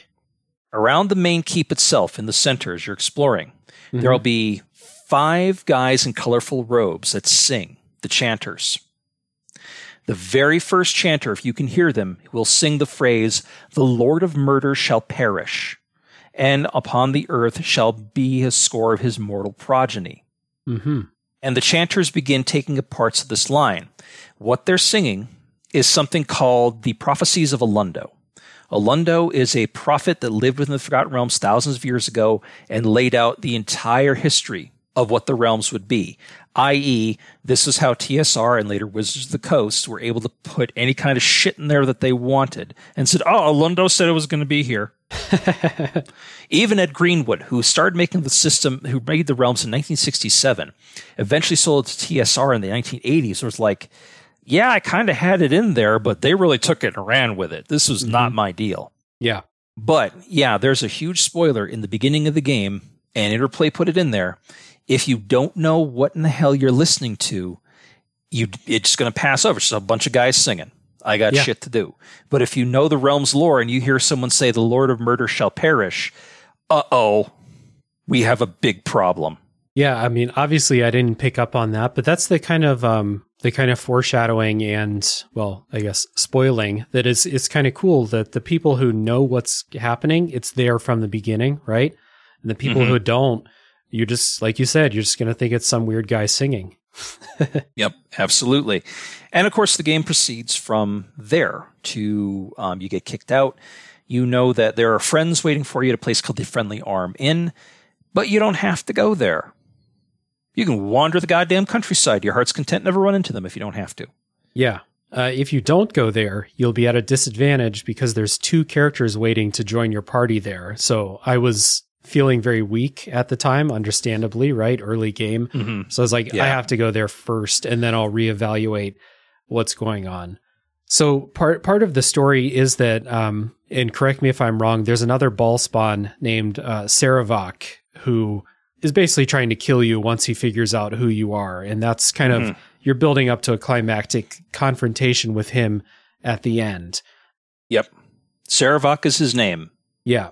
He has an alias for most of the game, which is, I think, just an anagram of Saravak, if I'm remembering right. Yeah, it's much like Dracula. It's his name written backwards. Oh, right. Yeah.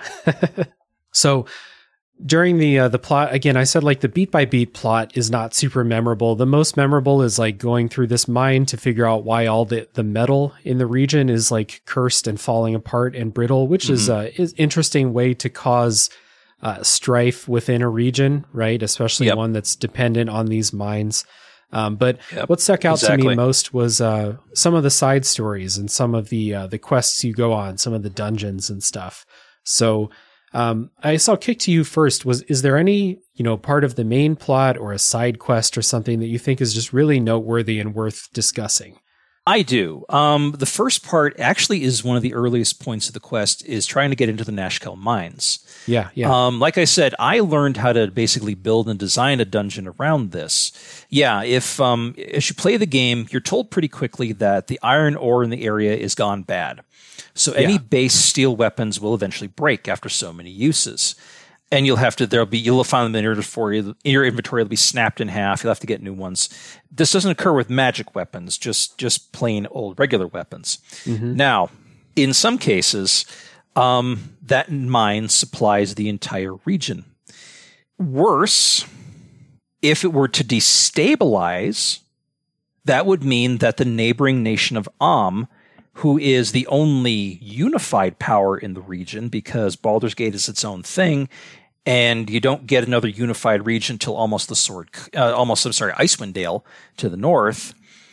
It means that Baldur's Gate could potentially get swallowed up by an economically destabilized region, especially by Am, who is not having a problem and is just over the ridge from the Nashkel mines. I think that's the area is called the Cloud Peaks. Now, I think that's fun because you go in there and it's after, several hours of killing hobgoblins that claim to be part of some militia and random kobolds and stuff like this. You find out, oh, wait a second, the kobolds are in this mine for a reason.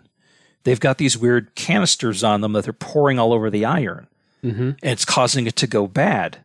Kobolds don't make poisons, or at least not smart enough to have this level of organization.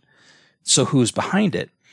You break into the bottom level of the mine, which is kind of an old abandoned cave system, and there's somebody waiting for you, a half-orc cleric who's like, nope, I'm a cleric of Cyric, and I'm working for an organization, and we're planning to destabilize the region. Now, the funny thing with him is you can kill him outright, but there's a chance if you hit him so much and you get it lucky, he will actually stop the fight and beg for his life, and you can let him go. Oh, okay. But usually, especially in story mode, by that point, you've absolutely just massacred him. But yeah, he will give you either you can find notes on his body, or he'll tell you need to go find the rest of the organization, which is hidden. Like I said, dude, I don't even know where it is. Everything's by proxies. It's all by messenger. They're somewhere in the Baldur's Gate Sword Coast region. You got to find them. But here's the next guy. It's like an ogre named Sarzok or something like that, or a mage. I forget at the moment. But there's a couple guys, and you need to go somewhere through the region, hunt them down to get the next part of the story. That's part of the main story. After that, it kind of becomes like, okay, here we are trudging through field, trudging through more mines, trudging through the forest. If we get lucky, we'll find the next part of the story. Yeah. Now, as far as side quests, there's a couple dumb ones floating around out there that I really like. It's actually you'll get a side quest in the bigger central city of Baragost that says, "Hey, for $5,000 in gold, there's somebody out there. There's a mad cleric, and we need somebody to kill him because he's a bad dude." Mm-hmm. It's actually, I think, they're going to be the main cleric of the Temple of Lathander outside of Baragost that actually gives it to you. If you can find him, please bring back his holy symbol as proof that you killed him. Okay, you go find him. You'll wander. If you wander enough screens west, you'll find him. He's actually surrounded by a horde of skeletons. And he is completely insane. However, if you don't rush in and start killing him, he'll talk to you. He says he'll start claiming your main character is his brother. Mm-hmm. And saying, "Oh, do you remember when Mom and Dad used to take us around and we had all these crazy adventures and this dumb shit?" And your character's like, "No." And he's like, "But Mom's right here." And he turns around and there's it's a skeleton. He's like, "Oh, Mom, remember this? Our brother has forgotten all about this." "Dad." And he goes to another skeleton. He's like, if you know what to do, you can actually talk him out of his madness. Interesting. If you look through the dialogue options, it might be like a point and click and a little luck, but you can get deep enough where eventually he'll turn around and realize, "But I killed everyone. Oh my God, I killed my entire family. This is a whole sham." The skeletons will drop. They'll disappear, and it'll just be him versus your party. And at that point, he's easy pickings. Yeah. Is that the quest that starts by someone asking you to find a serial killer or something like that, or just a dangerous man that lives in the woods?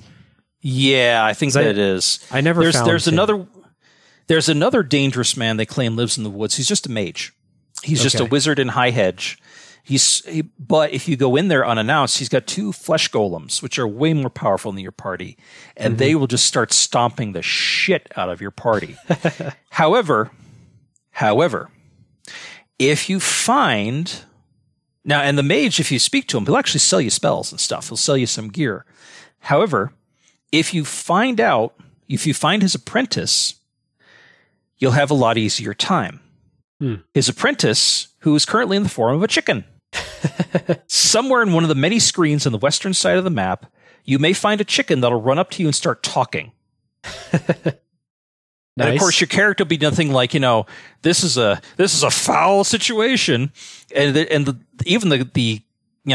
chicken's like, yeah, I get the jokes. I'm a chicken. Take me back to this mage. He's my boss. So you take him all the way back, and the mage is like, "Why are you bringing me a chicken? I'm busy with the great weight of the universe on my head." And the chicken starts talking. It's like, "Oh my God, you idiot! You're my apprentice. What did you do?" We said, "Well, I wanted to make you proud, so I took a couple of old bracers off you." And the cursed bracers? He's like, "You're lucky you just got turned into a chicken." Yeah. And he will attempt to revivify the character, and there's about a 50-50 chance that the chicken will either blow up and he'll go, "Well, he was an idiot anyway. Thanks for your time. Get the hell out." Or he'll come back and be a human again, and the mage will be like, "Well, I apparently got to teach this idiot how not to turn himself into a chicken or kill himself. Nice. So here's some gear. Thanks for bringing him in. Please get the hell out of my house." Nice. That's not the only interesting thing to do with chickens that I ran across in this game. There's a house in one of the cities that is full of quote, rabid chickens. Yes. You just open the door. There's 30 of them in this room. I have no idea why they're there, what they're connected to, if it's a quest I didn't start or something. No, some of those things are just jokes. I think that might be a Legend of Zelda joke about what happens if you whack too many Koroks. Yeah, the cuckoos. Yeah. There's a few others that are there's literally some kobolds you could run into that are named Larry, Daryl, and Daryl from the Bob Newhart show back in the fucking 80s and 90s. Nice. There's a guy you can run across, a ranger called Bub Snicked. And if you realize it's Wolverine. It's Wolverine. Oh, okay. Wow. So, yeah. So Gotcha. he won't join your party, but yeah, if you know it's, oh god, it's the same thing they did with Fallout 1 and 2, where they made a shitload of cultural jokes. Mm-hmm. And then just, if you picked them out and knew them there, but the problem is now, it being 2023, some of them don't land because it's been a long ass time since it was relevant. Yeah. And the one that always stuck out to me, and I can never remember the quote, is that at some point you'll just meet a guy wearing a diaper, and he's just meditating in the woods, and he's just being an asshole to you. You're trying to ask him like directions, I think, to someplace, and he's trying to give you smart ass remarks. And finally, at some point you will come up with this like huge paragraph of text that goes something along the lines of, all right, I've had enough of these, ironmongering, sword wielding, cultist, smart arse fools, freaks, and felons who continually test my time, attention, and patience. If you don't give me a straight answer, I'm going to shove something the length of Elminster and his hat into a crevice of your body so seldom seen that even the denizens of the nine hells will not touch it. And the guy's like, well, I was just trying to do my job. Okay, just no reason to be angry. He walks off like a Monty Python side character after you lose your temper on him. Yeah. But no, that's what really kind of makes Baldur's Gate for me, is not necessarily the main quest. It's a lot of the side quests, a lot of the side content that you could stumble on. And they either offer you powerful items for a little bit of legwork, or just a good joke or some laughs, or some really good opportunity to actually get some good dialogue out of it. Yeah, or just a memorable side story. One of the side quests that I wrote down as being fun from a plot twist perspective was, and it might be new because it has to do with Nira, but so in the original Baldur's Gate, the wild mages are still a thing, right? It's just now in the enhanced edition we get one. Yeah, they were there, but we didn't have a character who was dedicated to it because of the chaos factor. They didn't even have a good write-up for it in tabletop. It wasn't until almost 3rd edition that they actually could codify it. Okay, yeah, so in the enhanced edition, you get a character named Nira who can join your party.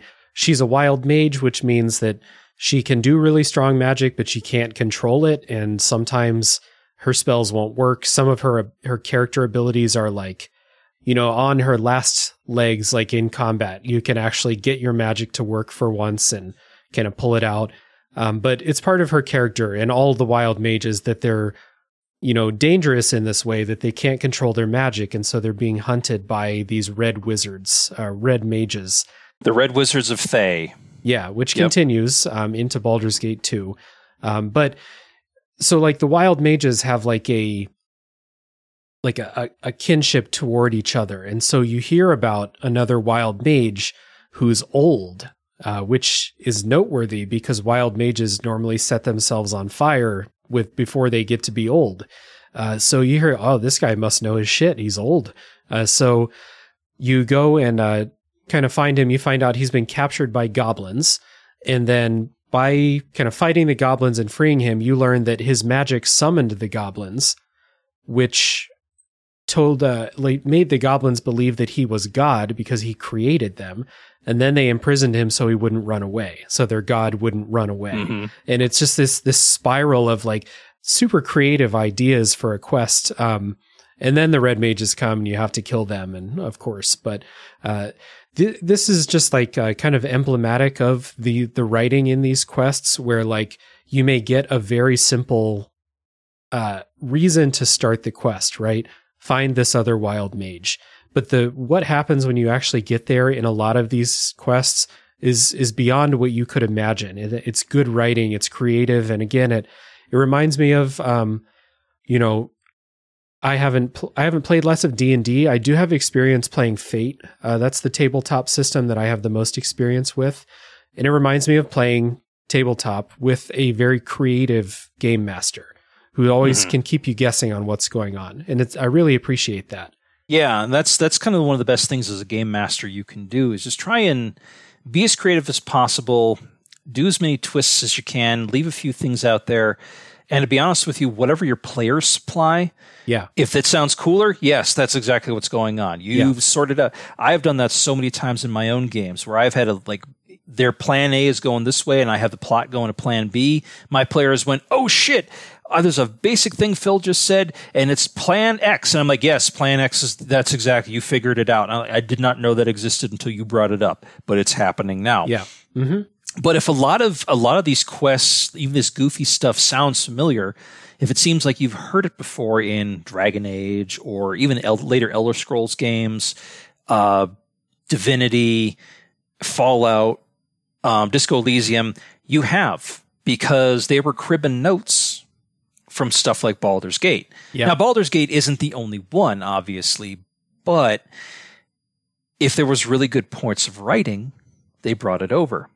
Mm-hmm. As I said before, and people, also were kind of worried when I didn't give Elder Scrolls 4 Oblivion the greatest review in the world, but I knew that there were some very good and creative quests in it, and that's why I said the quest line for the Dark Brotherhood Guild in that one, because it was written by the guy who wrote Thief, the first Thief game.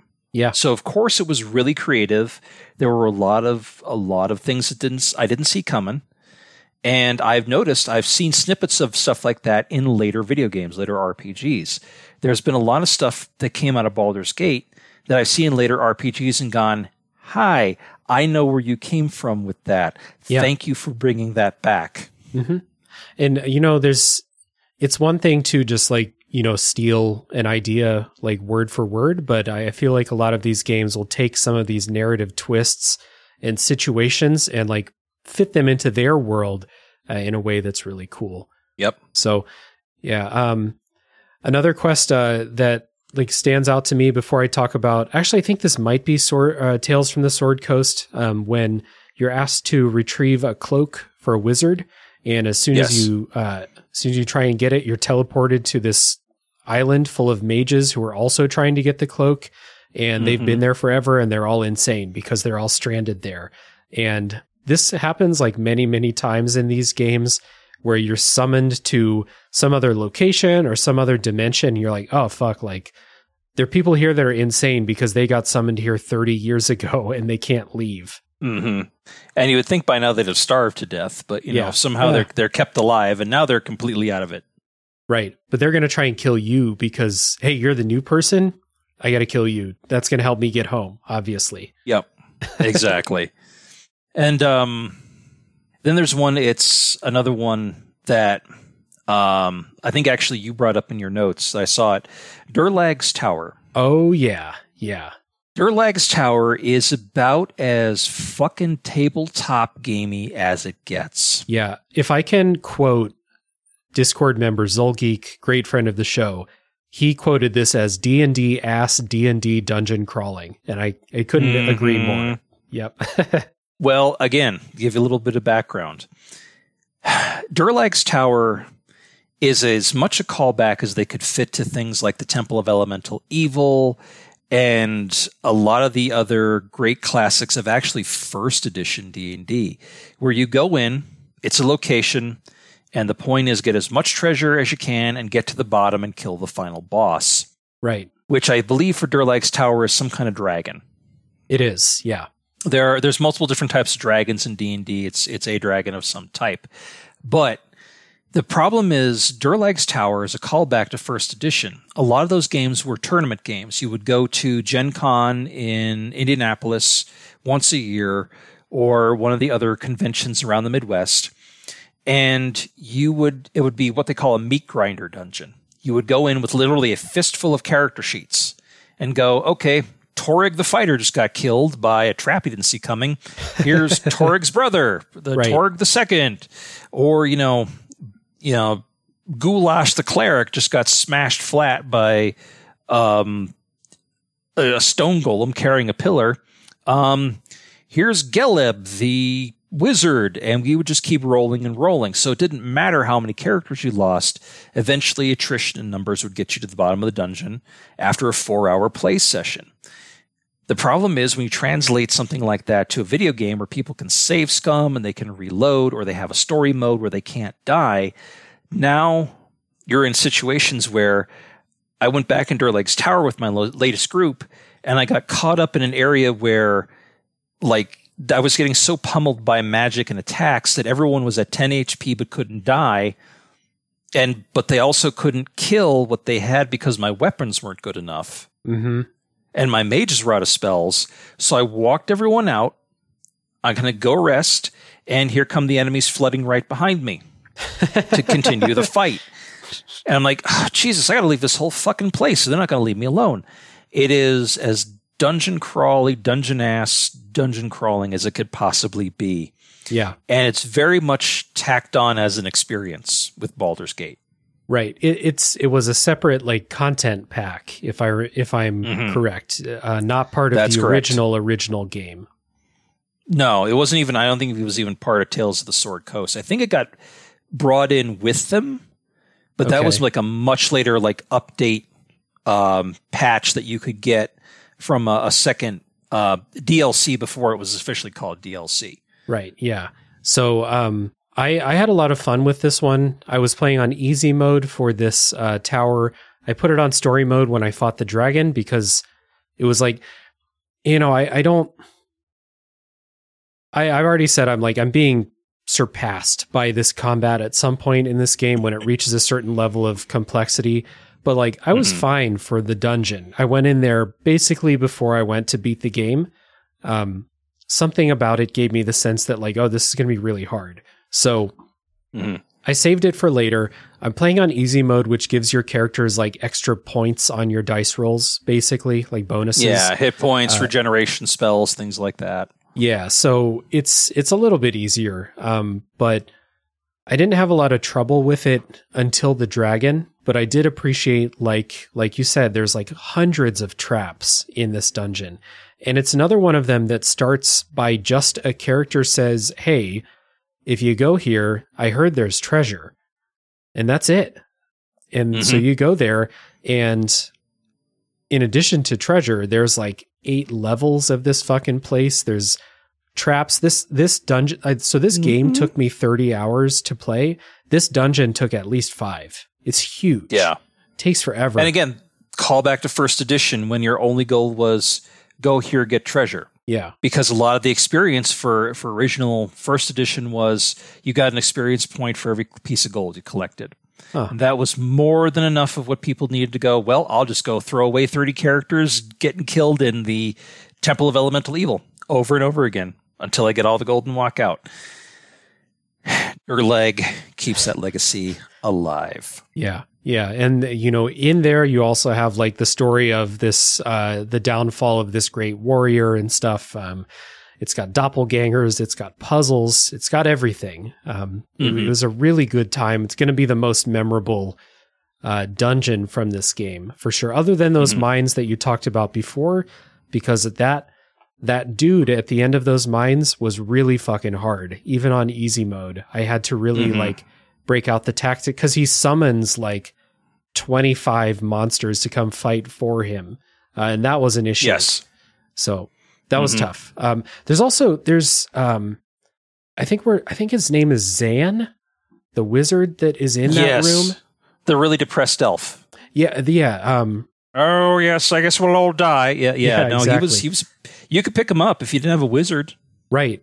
And I kind of like knew about him before. Maybe I'd heard the voice lines or something beforehand, or heard someone talk about, this nihilist, depressed elf. But that's another character. I didn't take him with me because I already had a full party, and I was like, well, you can hang out in this cave if you want to. And he's got a unique weapon that only he can wield that's in the treasure chest that the cleric is guarding, called the Moonblade. Right, and you can't drop it if you don't take him in your party. So the Moonblade went with me the rest of the game.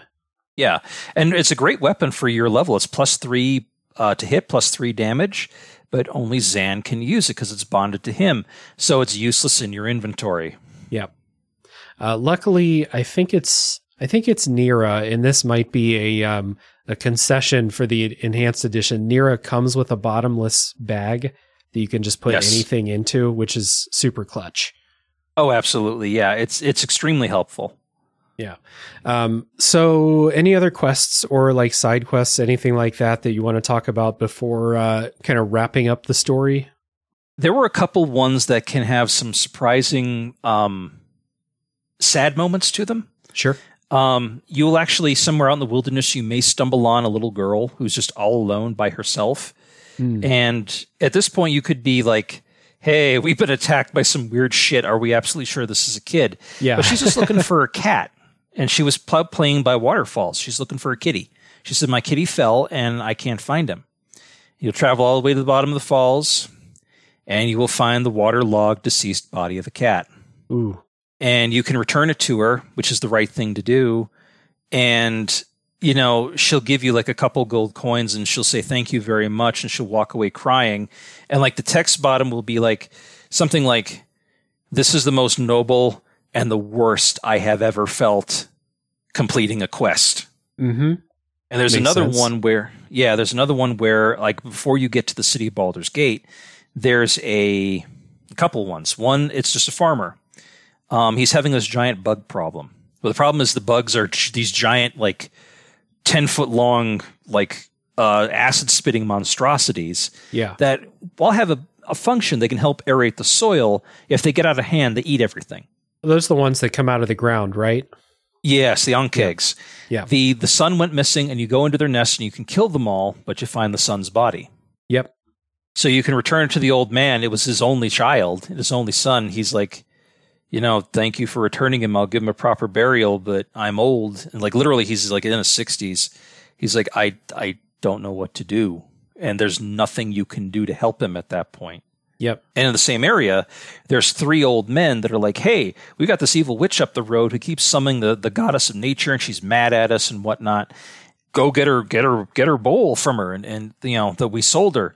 And you go up there and you find out she's like, no, they stole my mother's artifact. Yes, I'm absolutely evil, and so was my mother, and so is our goddess, but they still stole our stuff. And if you just kill her and take it back to them, they're like, thanks, sucker. You're a good, noble man for returning this. And then you can beat the shit out of them. And they're like, hey, we you know, and they're like, hey, you lied to me. And now you have just this bowl of this angry goddess on you. And you can't do anything with it because everyone involved is now dead. So I'm like trying to ditch this as like, okay, like where's the nearest well I can shove this into? Jesus Christ. Yeah, there's a bunch of those quests where, you'll do something and then it turns out you're doing it for bad people who just like, you know, lied to you at the beginning. That's what happened with Durlag's Towers quest too. When you come back with the artifact that they want, the whole town basically goes hostile on you, and then you have to go kill this dragon at the end of it. Mm-hmm. Yeah. Those are cool. I remember the quest with the farmer and his son. I remember it most specifically because in these games, the only way to bring a body to someone is to put it in your inventory, and you could conceivably just walk around with a body in your inventory for a while. So absolutely. So in the end, you find yourself like in Baldur's Gate, you know, infiltrating these organizations, trying to figure out who's behind all of these, all of the iron shortage and who is basically pulling the strings. And it leads you to this guy named Saravak, who kind of tricks you a couple times through the road. You have a couple of fights with him, and turns out he's another, you know, ball spawn. He's trying to kill you because he wants to be the Highlander, as you put it. And this is this part at the end when you do your final confrontation with him is the part where I had to put it on story mode for good, because then it was just like, this is way too difficult. Also to note, we didn't really talk about the city of Baldur's Gate, but I think it's a really impressive video game city. It's massive. Mm-hmm. It has these, distinct districts that have their own feel to them. The amount of quests that you can find in Baldur's Gate, like it's this massive city, but doesn't feel like it has a bunch of wasted space that's just filler. Mm-hmm. Like, you can find stuff to do everywhere, sewer systems and stuff too. Yeah, there's a lot of quests you can find in Baldur's Gate itself. You're not really going to be picking up any additional party members. You pretty much have filled out just about everyone by that point. Mm-hmm. But yeah, each area has a district, so that you can get all kinds of quests, good, bad, and indifferent, as well as leading up to your main quest, which everything, of course, all takes place in Baldur's Gate itself. Why is it called Baldur's Gate? Because it's named after an old adventurer named Baldurian, who set up a shop out here, found this river area was a good place to set up a city, and very likely he trapped some kind of demon well below the city, which often happens in the Forgotten Realms, sadly enough. As it goes, yeah. A gate or a demon or an angel or some terrible thing is just waiting for adventurers to wake it up. Mm-hmm. But yeah, there's a ton of things to do. There's many, many people to interact with. Yes, many of them will be nameless NPCs, nobles and whatnot that'll just, gives you some kind of smart-ass comment or like, oh, get away from me, peasant, despite the fact that you're at this point about level 10, dripping in glowing armor and the best weapons in the game. And like, yes, please, peasant me. Please call me a peasant one more time. We'll see how this fucking ends. But you could also like interact with the city guard, all kinds of people that are trying to help you kind of know what's up with the quest, and they're trying to help you back and forth. It's kind of like turning into a Tarantino film very quickly. With all the double betrayals and the triple betrayals and the shit like that. Yeah. But, yeah, the final boss is Saravok. He is a son of a bitch. He is your half-brother by Dane of being a ball spawn. He just comes in swinging with a whole bunch of, like, ogres and mages and additional enemies, and you can get trounced really quick because the problem is your party of 6 can get overwhelmed very quickly because Saravok is no slouch. Mm-hmm. And then he has all these high-level enemies with him coming here to kill you. Yeah. So, like, I was playing on story mode, so my strategy was just, outlast this. Because even on story mode, your character can die, your main character, and if your character dies, it's game over. Or maybe that's just in scripted events. Baldur's Gate 1 and 2 are kind of blending together. I know there's a quest in Baldur's Gate 2 that's unwinnable, like an unwinnable fight if you try to fight someone too early, But anyway, my strategy on story mode was just try and stay alive and try and stay out of status effects and just kind of take him out. But when you're not playing on story mode, what's the strategy for Saravok or maybe even that dragon? 2 super hard fights. Really kind of, I think, almost like learning from the mistakes and reloading. The problems I always had with it were usually pretty huge. Your mage has to control, and you have to be like on it, pausing constantly while your mage controls as much of the battlefield as you can. Mm-hmm. Your big frontline fighters, and I usually recommend having at least 2, can try and draw off the major enemies, or just go after Saravok himself because he's one of those. He's like a load-bearing boss. The second you kill him, end of game plays. But you're really going to have to use a lot of judicious use of magic, area control, and just kind of at that point knowing what you're coming into. Yeah. Oh, something else we should bring up is that along the way, as you progress in the story quests, every so often you go to rest because this game has a day-night cycle and you can sleep to recover your abilities. Yeah. You'll have a dream. Yeah, Your main character will have a dream, something usually terrible, but your character makes a decision, and it usually says it ends with a voice screaming in the void saying, "You will learn." Mm-hmm. And you come to with a new power or an ability. And if you're a fighter, these might be the only magic you're going to get. Right, yeah. That is Ball. Ball is trying to tell you, like he's trying to tell all of his children, turn to the dark side, Luke, and I will give you endless power. But the fact that you keep going, nope, going to retain my humanity, he's getting more and more pissed off. Mm-hmm. Interesting. So I didn't pick up on that, just coming from those dreams, but I'm glad you brought those up because those are really well written. And I always enjoyed like listening to those because they are giving you these like horrible dreams that you would have. They're written like dreams. Like you are, you're in this situation and then I don't know, I'm just making something up, but like, oh, you reach out your arm and your arm turns to bone all of a sudden. And, something fucked up happens to you. So like nightmares basically. So those were entertaining. It's always going to be fucked up because he was the god of murder. So of course it's going to be something fucking horrible. Yeah, of course. But you can learn a lot about your character's sort of inner struggle. Yeah, absolutely. And then at the end, after you defeat Saravok, Are you the last one? Is this kind of continuing into Baldur's Gate 2 with that? Yeah, it's smile. Oh yeah, no. Okay. I'm going to let you find that out. Okay, fair enough. So kind of at the end, you just kind of like go on your merry way. I mean, this is halfway through the story, so it's not like... Yeah. The whole point is Saravok's plan was to destabilize the Sword Coast economically and then militarily, and then incite war with Om, to have Om march north and basically fucking try and take over Baldur's Gate, which the problem is would have then caused the next biggest city up the line, Waterdeep, the City of Splendors, and possibly the biggest power in the region, to have to retaliate because now Om is escalating. It's taken over Baldur's Gate in an unprovoked, from their side, an unprovoked war. And Waterdeep is going to have to come down and deal with Om. Therefore, Saravok is going to be at the center of it, like the eye of a storm, drinking in all the death and murder, and therefore ascend to being the new god of murder. Right.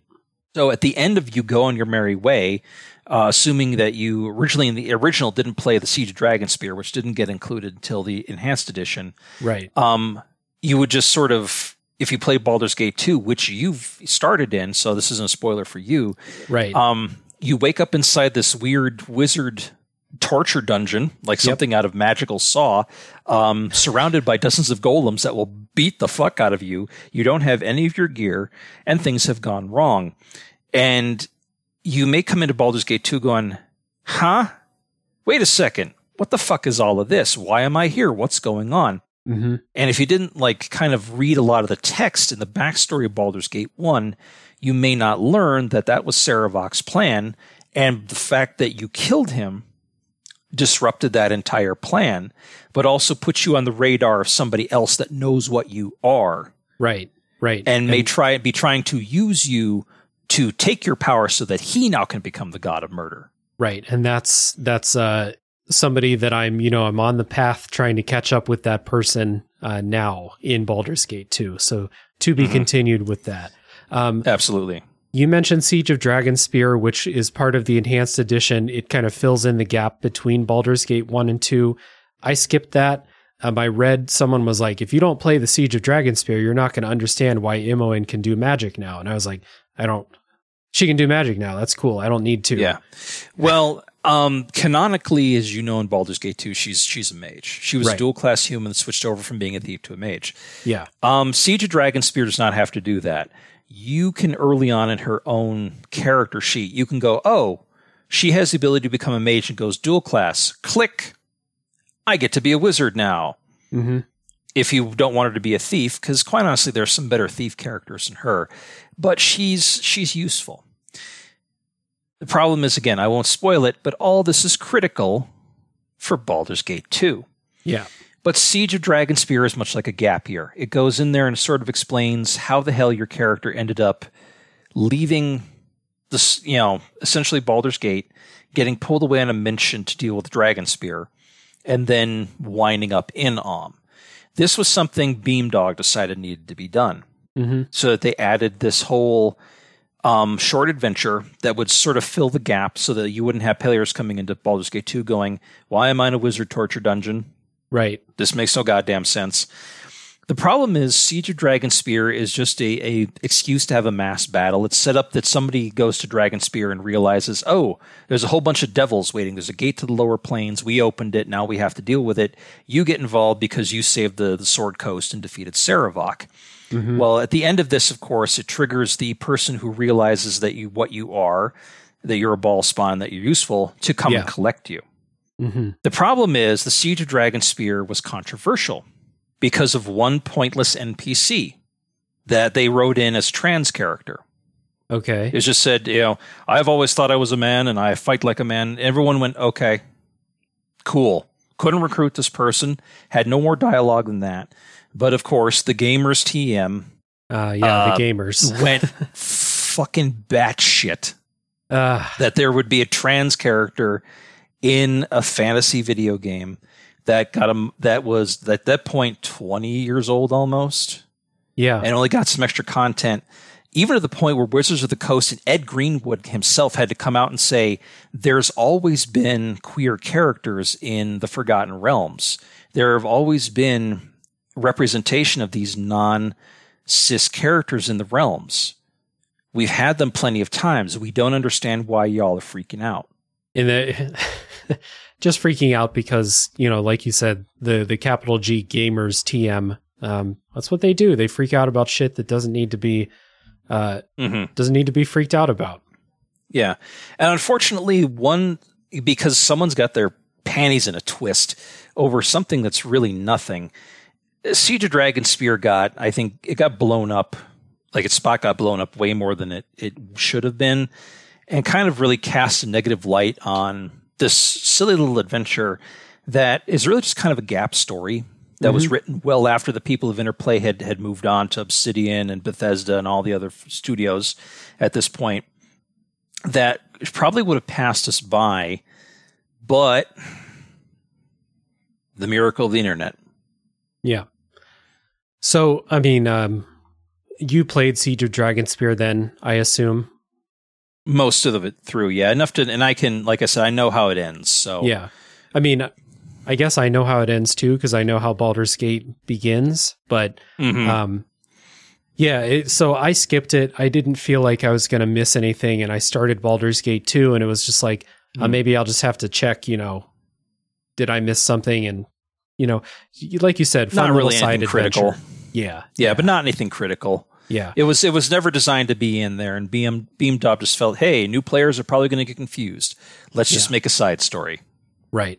Now, obviously, we're not going to go into this in any detail, but the Throne of Baal is a much more substantial expansion for Baldur's Gate 2. And would you say that is necessary and or like good? It is very good. It's very well written. Okay. Is it necessary to complete Baldur's Gate 2? No. But what you'll learn is kind of the reasons why Sarevok did what he did. Okay. Because he wasn't just born and go, haha, I am evil. He actually had a plan, and he wasn't intending to become this like chaotic murdering tyrant. He intended to, try and become something more useful. Make sure that something like the Time of Troubles never happened again. But he's evil. He went with his heavenly father's idea. Yeah. And he will spend a lot of the game trying to really kind of explain to your character why I did what I did, which is like, someone walking up to Hitler's ghost and Hitler going, I had a plan for this whole thing, and it was meant to be this and this and this, and I will tell you why if it is a good plan. And you're sitting there going, no, dude, no, you just bungled this whole fucking thing. Yeah. But yeah, it can be substantial, and you can learn a lot from it. Okay, fair enough. Yeah, if I have time, or maybe I need to make time to play that before doing the Baldur's Gate 2 episode. But hey, we're talking about a different game now. I think it's time to wrap this up. The cats are getting antsy behind you. Yeah. So that would be Hank. So what's up, Hank? Thank you so much for taking this time to give the other side of the experience with Baldur's Gate. It's been a real pleasure chatting with you. Oh, thank you, man. I appreciate it. I'm glad to finally been on the show. It's been a very long time coming. Yeah. And I'm glad to finally be here. Absolutely. So another recommendation for everyone at the end of the show to check out Deleted Saves. Again, down in the show notes, you'll find links to everything for that show, Twitter, stuff like that. And once again, thank you everybody for listening. Thank you, Phil, for your expertise and your time. And tune in next week for the next game to come out of the backlog.